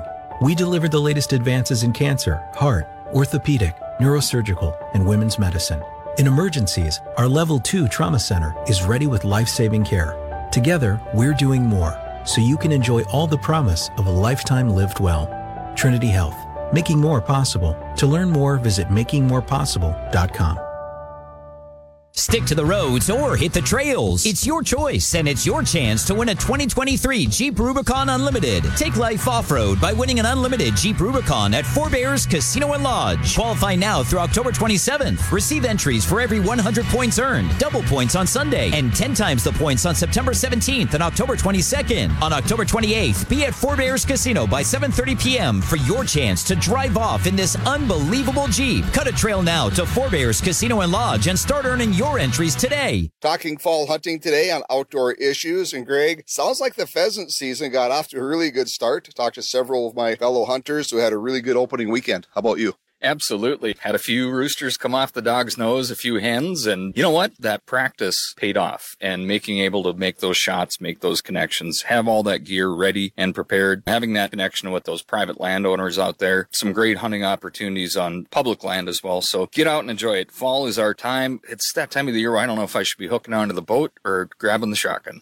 All right, good stuff, Greg. And hey, that brings this report to a close. Until next time, I'm Neil Roberts. You've been listening to Outdoor Issues, brought to you in part by Four Bears Casino and Lodge near Newtown, North Dakota, by Trinity Health, making more possible, and by Bowen's Barbecue, Smokehouse, and Grill in Minot, now catering. From America's #1 travel radio show, I'm Robert Carey with today's edition of your RM World Travel Minute. I have a question for you today. How do you choose or rate your airline? Airlines work hard to earn your loyalty, and for every traveler, it differs. Do you choose or rate an airline based on their frequent flyer program or any status that you have with them? Perhaps you choose it based on a credit card they're aligned with. Certainly frequency of flights and on-time performance is important to many, as are the club rooms offered by airlines. It has me thinking of a friend who actually chooses the airline he flies most often on the fact that they've never lost his luggage. Now, I'd say he's an anomaly, but it does show how difficult the job is for airlines to earn and keep your business. Maybe for you it's seat size or seat pitch. It could be the onboard meals, entertainment options, or amenities. And something I haven't even mentioned that should be top of mind with any traveler is an airline's safety record, and then of course the matter of price. I'd enjoy hearing what's your trigger for choosing or ranking an airline and what it is that regularly wins your business. Just drop me a note using the Contact Us tab on the homepage of our website at rmworldtravel.com. Have a great day, everyone.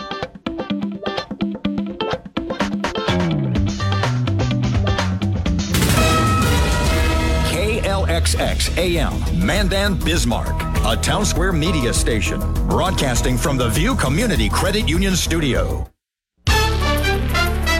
Here's the latest from ABC News. I'm Dave Packer. The invasion of Gaza has been planned and will be carried through. That from Israel Today. Both sides have been lobbing rockets at each other. In Gaza, 21-year-old college student Tala Herzala left her Gaza home with others, but she says she was nearly bombed and went back home. I may send this message, and after 1 minute, I may be bombed and killed. Please, the world has to move. The world has to do anything. Other civilians living in northern Gaza have been heading south under instructions from the Israeli military as it masses troops along the border.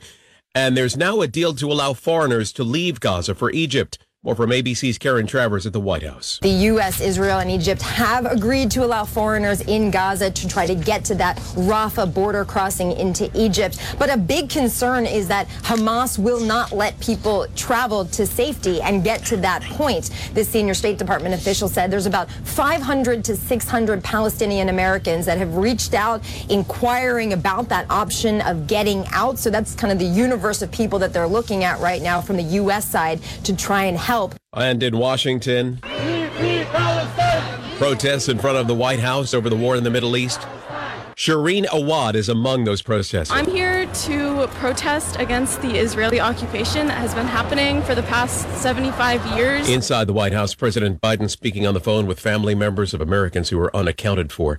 Day 11 without a Speaker of the House. The new nominee, Trump-backed Representative Jim Jordan, can only afford to lose 4 Republican votes to clinch the gavel. And right now, he doesn't have the support he needs. More from ABC's M. Wynn. Members have been advised no votes are expected in the House until Monday night. And although some have urged McCarthy to run again, he says he's going to back Jordan. It's likely Jordan will spend this weekend trying to rally up support. This is ABC News. Supertalk 1270, Bismarck area weather. With your forecast, I'm Corey Hartman. For today, partly sunny and a high near 51. Partly cloudy tonight, 34. Sunshine and mid-50s for Sunday. On Monday, mostly sunny, highs around 63. A bit breezy Tuesday, under partly cloudy skies, 66. Rain Tuesday night to Wednesday. Are you behind on your tax payments? Call Tax Solutions now for help. 800-281-8193. Right now, it's 49. This week, learn how to easily cook game bird meats, and we have natural solutions to clean out the hunting rig. Plus, hear how one school has added an English class like no other that involves youth fly fishing. This is Beck with The Ben Show, your outlet for outdoors and Western lifestyle. Be sure to tune into The Ben Show, right here Saturdays following Ranch It Up on Supertalk 1270. Talk of the Town with Steve Bakken. Weekday mornings starting at 9 on Super Talk 1270 and the free Super Talk 1270 mobile app. Portions of the following program are pre-recorded.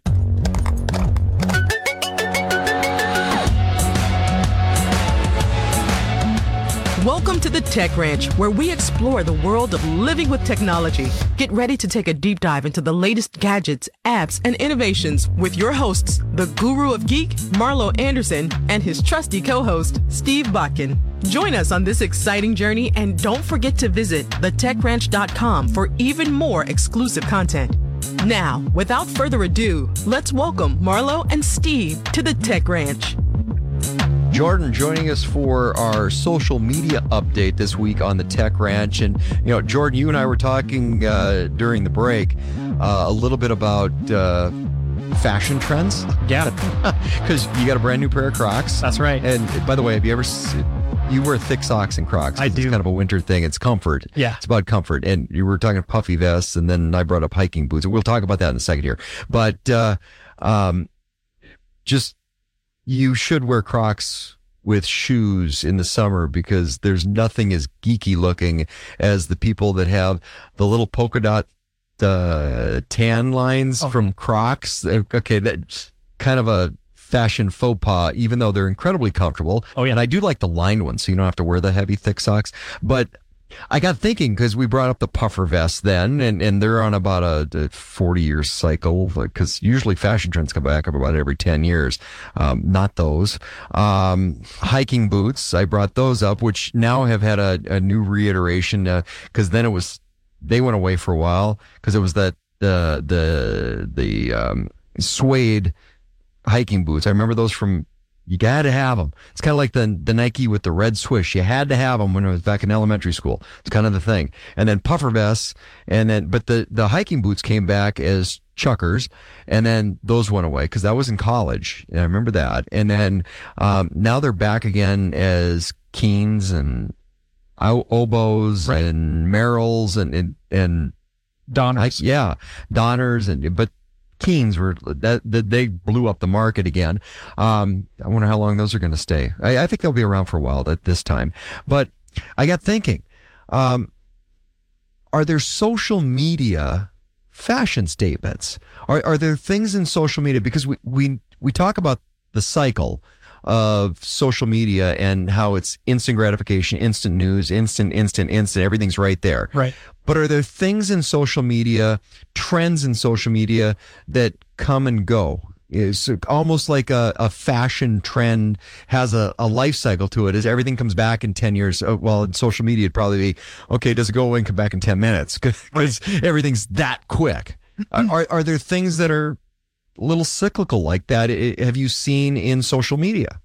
Yeah, it's the return of the forum that really was huge. You know how that started in the late 90s, chat boards and things like that. Right. That had a huge resurgence in the mid to late 2000s where Reddit and things like that of that nature became very, very used. And as a matter of fact, that's a main social media for a lot of people. Right, it was. That's honestly the biggest one I can think of is just the community forum is coming back in the form of Facebook groups. Same thing. People in specific neighborhoods or people in specific towns will have a community board, and that one has come back in such a big way. And like the neighborhood board. Exactly. It has connected people in such an interesting way where it's, you're using social media for its intended purpose, but oftentimes it's a load of crap you don't care about. Well, could you think about, speaking of loads of crap I don't care about, Twitter, now X, I mean, that's kind of a social media message board, sort of. I mean, because if you go back to that reiteration of things are cyclical because they come and go, wane and wax and wane. And you wind up coming back to, okay, here's a reinvention of this. This is really nothing new, but it's something got reinvented. That's kind of what the fashion statements do. And that's, I guess there are fashion statements in social media. Yes, absolutely. Yeah. You'll see it a lot in memes where it'll be very popular for a little while just to use one template, and then everyone gets sick of it. And then sometimes it's, a week, 2 weeks, 3 weeks, but sometimes it's years before a meme template will come back. It's really interesting. Right now, my favorite type of meme has just Kevin James standing kind of awkwardly, and that from the King of Queens, and that's it. That's the biggest meme there is right now. No additional information needed. That's just a reply in itself. It's great.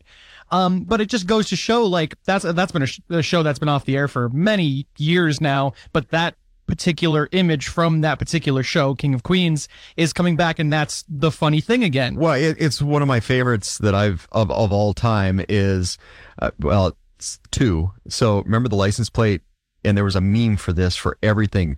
The Brad. Sure. On the Corvette, the old Corvette. Absolutely. The Brad. I remember that one. And then one of my favorite ones, because my name's Steve, is all the great white shark. Oh, yeah. Steve. Yeah. Steve, the great white shark. Yeah. Those memes. I love those, probably because my name was Steve. And then the latest one that I really, really liked, and they ran their course. Sure. The Karen ones. Yes, of course. The Karen ones were amazing. There was a Karen for everything. It was that blonde lady that was just pointing her finger, just angry as hell. Karen. And there was a meme for everything for that. You could put, and actually the fun part was, it wasn't the Karen meme themselves, that template, right? But the things that you put into the template. Sure. Yeah. And then it kind of got a life of its own where the Karen memes, the template got put into other things. Exactly. Yeah. That's the successful social media meme, is when that template, because you can put anything in the template. Right. And so like Steve the Shark or the Brad, you could put a lot of stuff in those templates. Right. But it's very rare you see the template being put into other things. So they grow beyond the template. The Karen one did that. Yeah, absolutely. There's nothing that brings people together quite like a mutual hatred of something, And that just goes to show. And where's the love? That's right. That's what I say. And, it doesn't make for a successful meme, but it's somewhere. Unless you're a Packer fan, then it's angry Karens everywhere because there's no Jordan love. That's right. That's right. Oh, man. But so there is a fashion statement social media aspect where there's this cyclical life. It seems like with social media, it's quicker. Right. And there's big fashion statements and little fashion statements. Yeah, it's true. And, you bring a good point with just saying that they come and go so quickly because of the instant gratification. That truly is the big reason, is because now we're so used to everything all the time, all at once, right when we want it. If you think about it, like in 2009, 2010, people would have the cell phones that technically had internet capabilities, but they would have to, use their little BlackBerry, and their slide phones. What are those called? I don't remember now, but they've got the turn it to the side. Yeah, the little twisty thingy, and you just slide the case up and type. Exactly. It had the little QWERTY keyboard on it. You could access the internet through that, but what a nightmare that would have been, you know? It was cumbersome. And then just think, like 2012, 2013, all of a sudden it seemed like everybody started getting iPhones. You know, that was 4 years. So, and then that was basically when it really, really took off, I think, was right around 2011, 2012, where suddenly every single person had access to the same internet, as opposed to, some people are on Facebook because they're in college, and some people have to text Ask Jeeves for information still, Yeah, think about it, though, that little QWERTY keyboard that you slid up on your phone, and you had to hit the little buttons.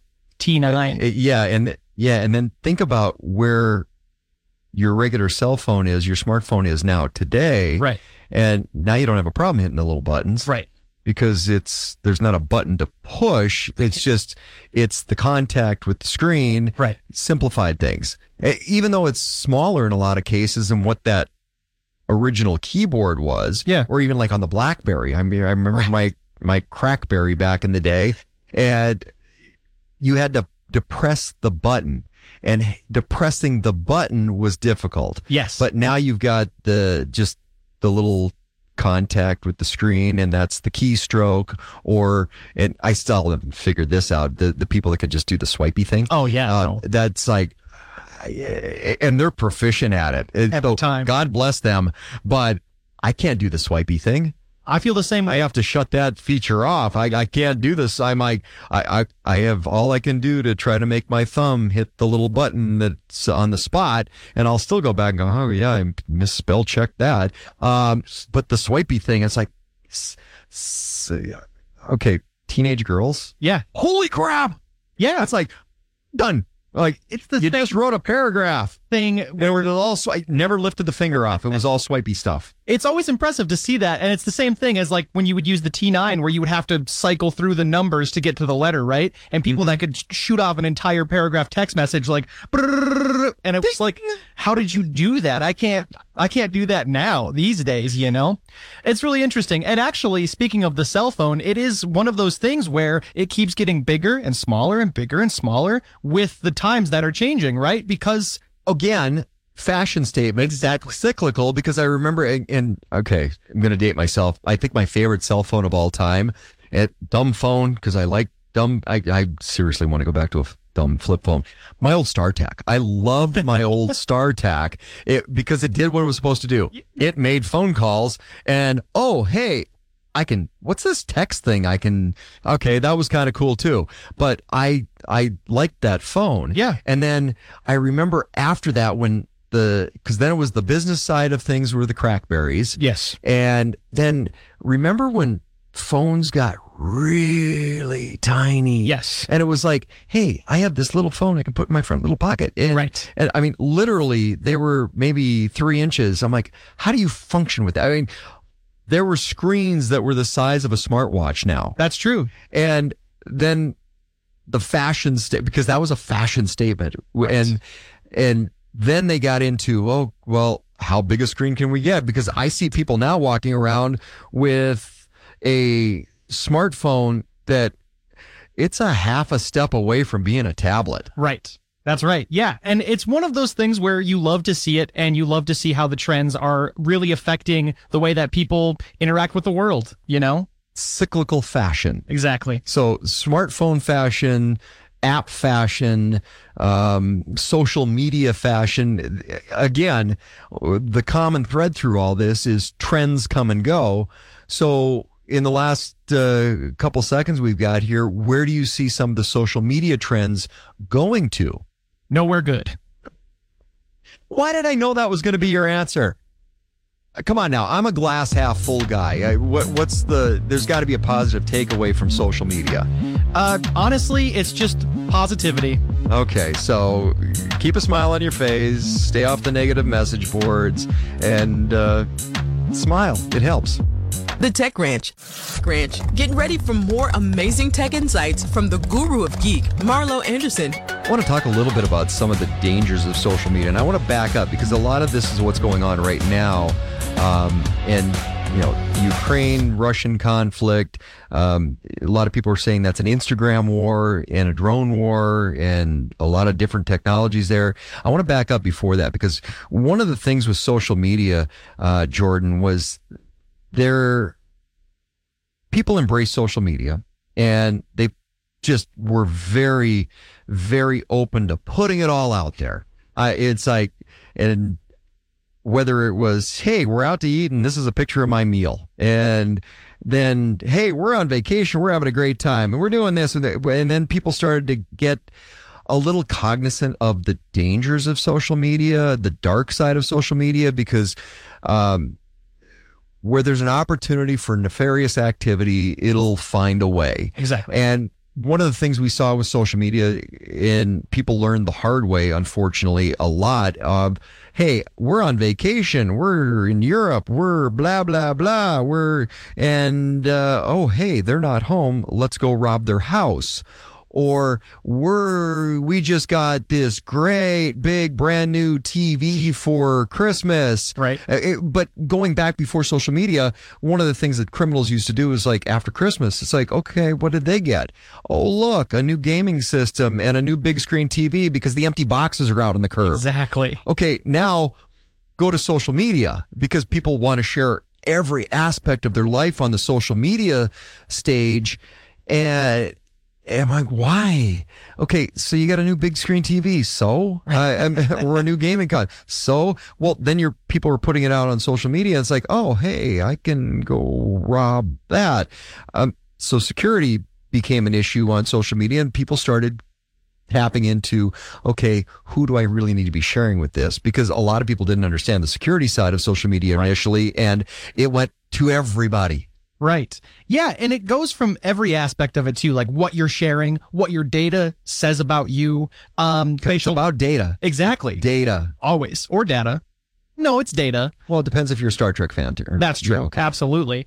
But yeah, it's one of those things where even as deep as facial recognition software, it's about using different passwords on all the social media sites because, you say you sign up for this new social media site and you use the password you use for everything else, but then that one goes defunct and all of its data gets sold to third-party companies. Now someone's got access to your email and the password you use for everything, right? So even more deep than here's what I ate for dinner, it's like, you gotta kind of be cognizant of every single aspect of using the internet these days. And people sometimes still don't realize that. And from the security perspective with social media, there's a lot of things that people should and shouldn't share out there, but they're too open to sharing everything because, hey, it's my 15 minutes of fame. If you're sharing pictures of your kids, you might want to just share those with your family groups. I agree. Because, and I don't want to go down the road, but there's a lot of bad actors out there that do nefarious things, and it's no longer or shouldn't be acceptable anymore for people to share a picture of their kids in the bathtub. I agree. Because there's some nasty stuff out there, and Lord knows what that open, fully accessible picture is going to get hijacked into. Right. Yeah, and it's one of those crazy things where, even if it's a simple picture where it's not of your kids, but it's of you and your family. But now you can, exactly. You can be used in facial recognition software. You can be targeted because of the amount of money your family has and things like that. But it's also, it's a deeper, scarier thing with the data and the metadata. So.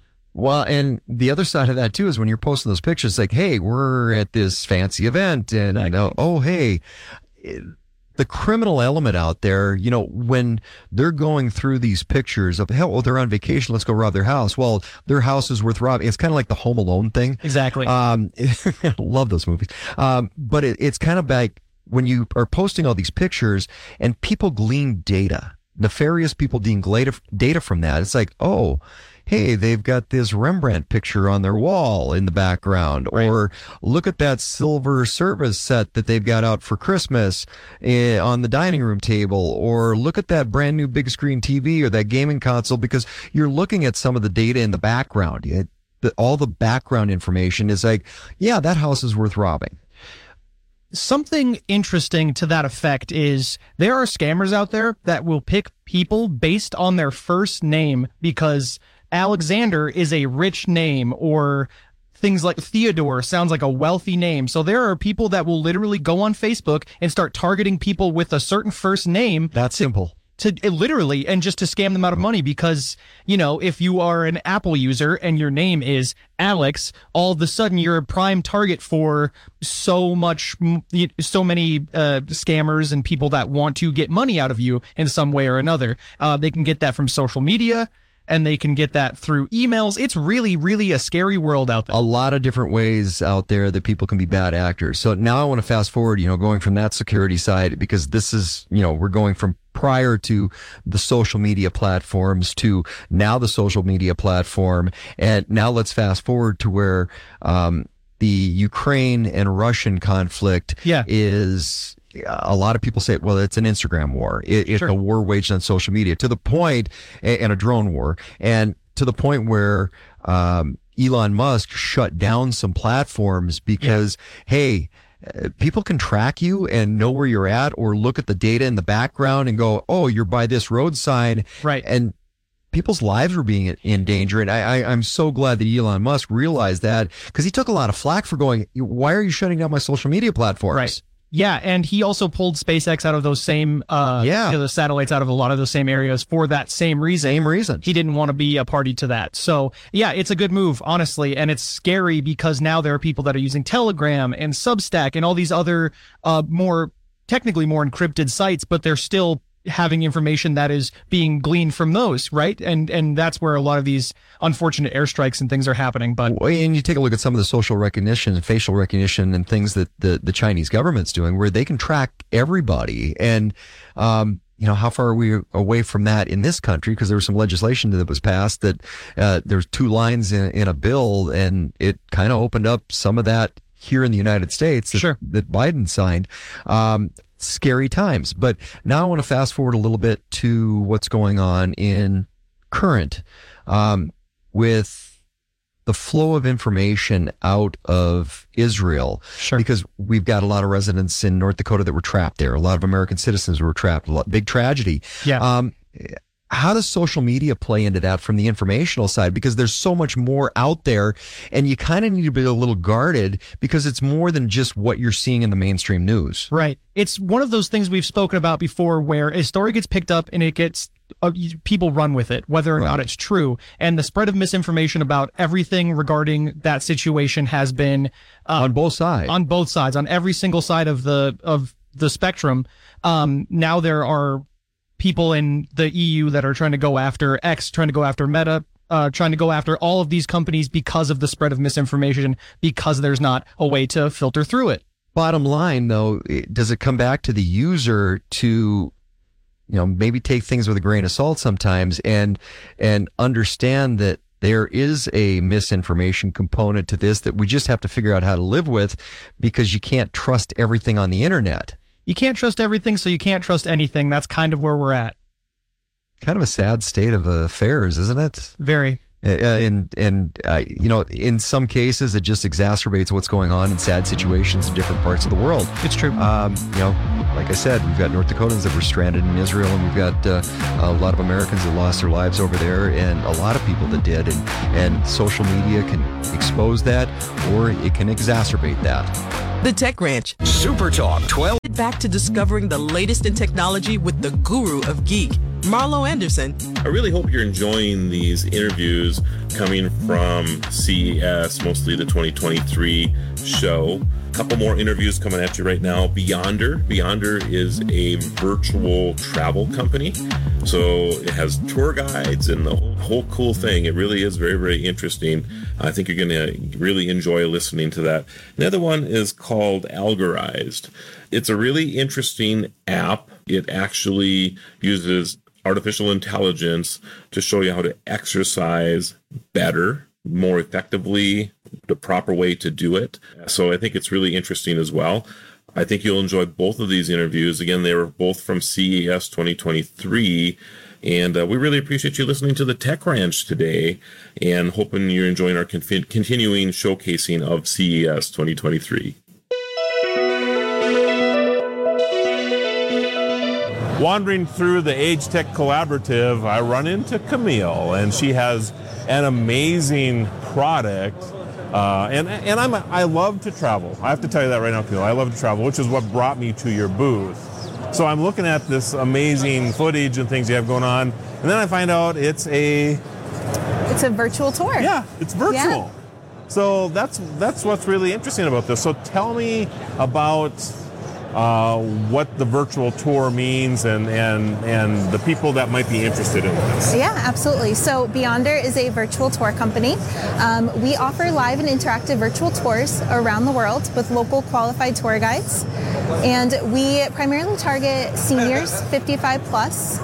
We have a whole subscription service based around senior living facilities, councils on aging, and we are really targeting those who may not be able to travel.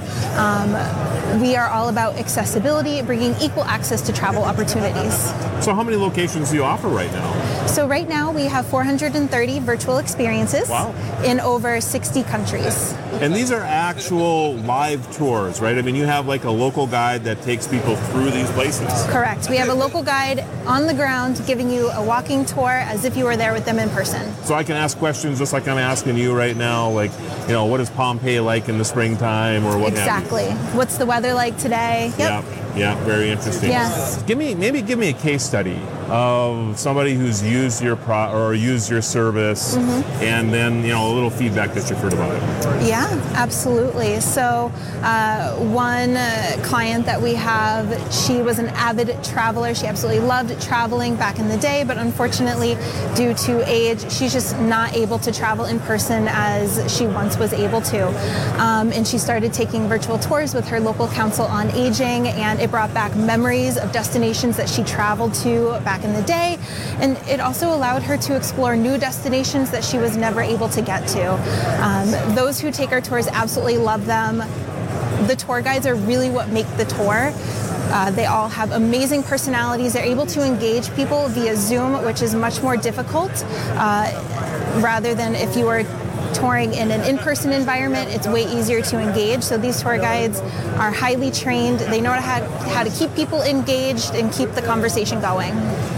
So Beyonder, there's actually a backstory to this company, isn't there? So can you talk about that? Yeah, absolutely. So we were founded about 2 years ago. Our founder, Brittany Palmer, she is a bilateral amputee, and she also has some other disabilities that don't necessarily prevent her from traveling because she is an avid traveler, but there are some limitations to what she is able to do. So her vision and her mission with creating Beyonder was to provide equal access to travel opportunities. It's a great story. So how do we find out more about Beyonder? Yeah, so if you want to find out more, you can just go to beyonder.com. You can check out all of our experiences, and you can book a tour with a tour guide. Thanks for being here today. Of course, thank you. This is Marlo Anderson, your guru of geek from CES 2023.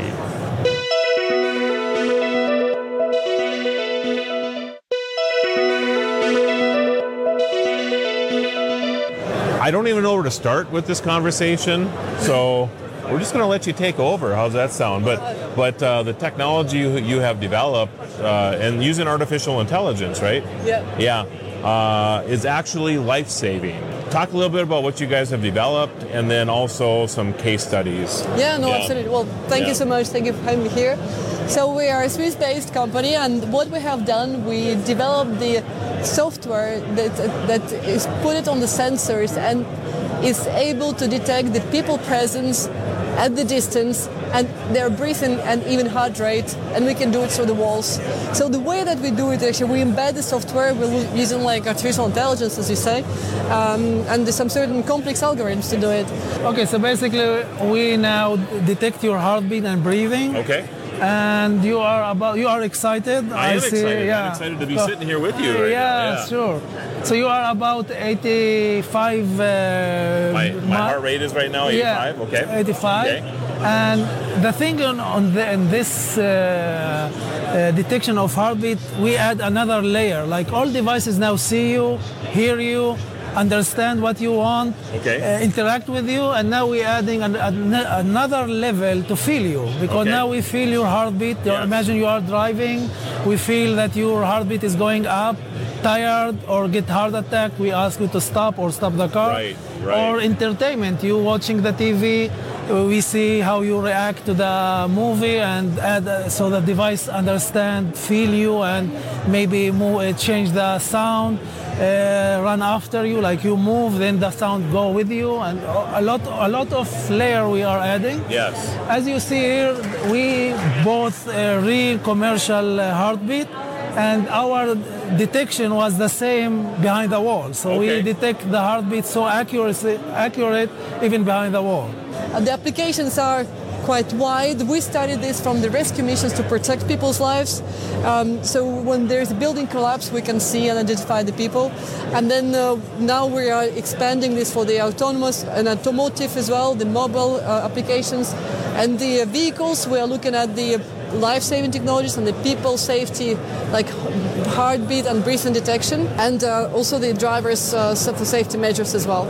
Yeah. So also the automotive, like the autonomous car, now all focused to how to drive the car, right? Yep. But no one focused what happened to passenger inside. Right. So this one add additional level to feel what happened with the passenger. Because you always hear about that, right? You hear about somebody who drove into somebody else and they're just assuming that something medically happened to that person. Exactly. In the car. I read this morning that the driver crashed, had a heart attack and crashed. Right.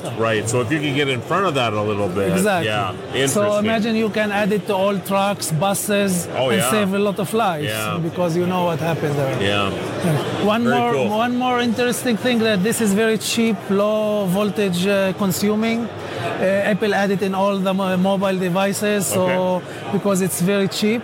So vision and LiDAR cost a lot, and they have a problem with the weather condition, like fog and ice. Right. And in this case, you can see up to 200 meters and no weather condition can affect. Yes, LiDAR can give you more accurate and vision, more accurate and high resolution image, but they are almost useless when the weather condition is bad.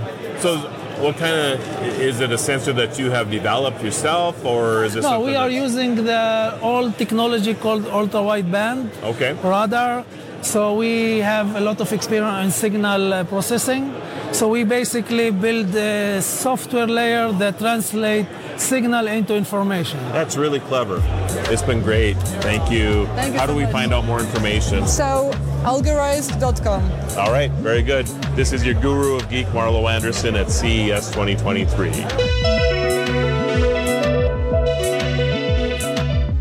And that's a wrap on another fantastic episode of the Tech Ranch. Remember, if you have any questions or want to suggest topics for future shows, visit thetechranch.com and send us your thoughts. You can also listen to past episodes and watch exclusive interviews not featured on the radio show. Be sure to follow Marlo and Steve on social media by clicking the links at thetechranch.com. Until next time, keep exploring the world of living with technology.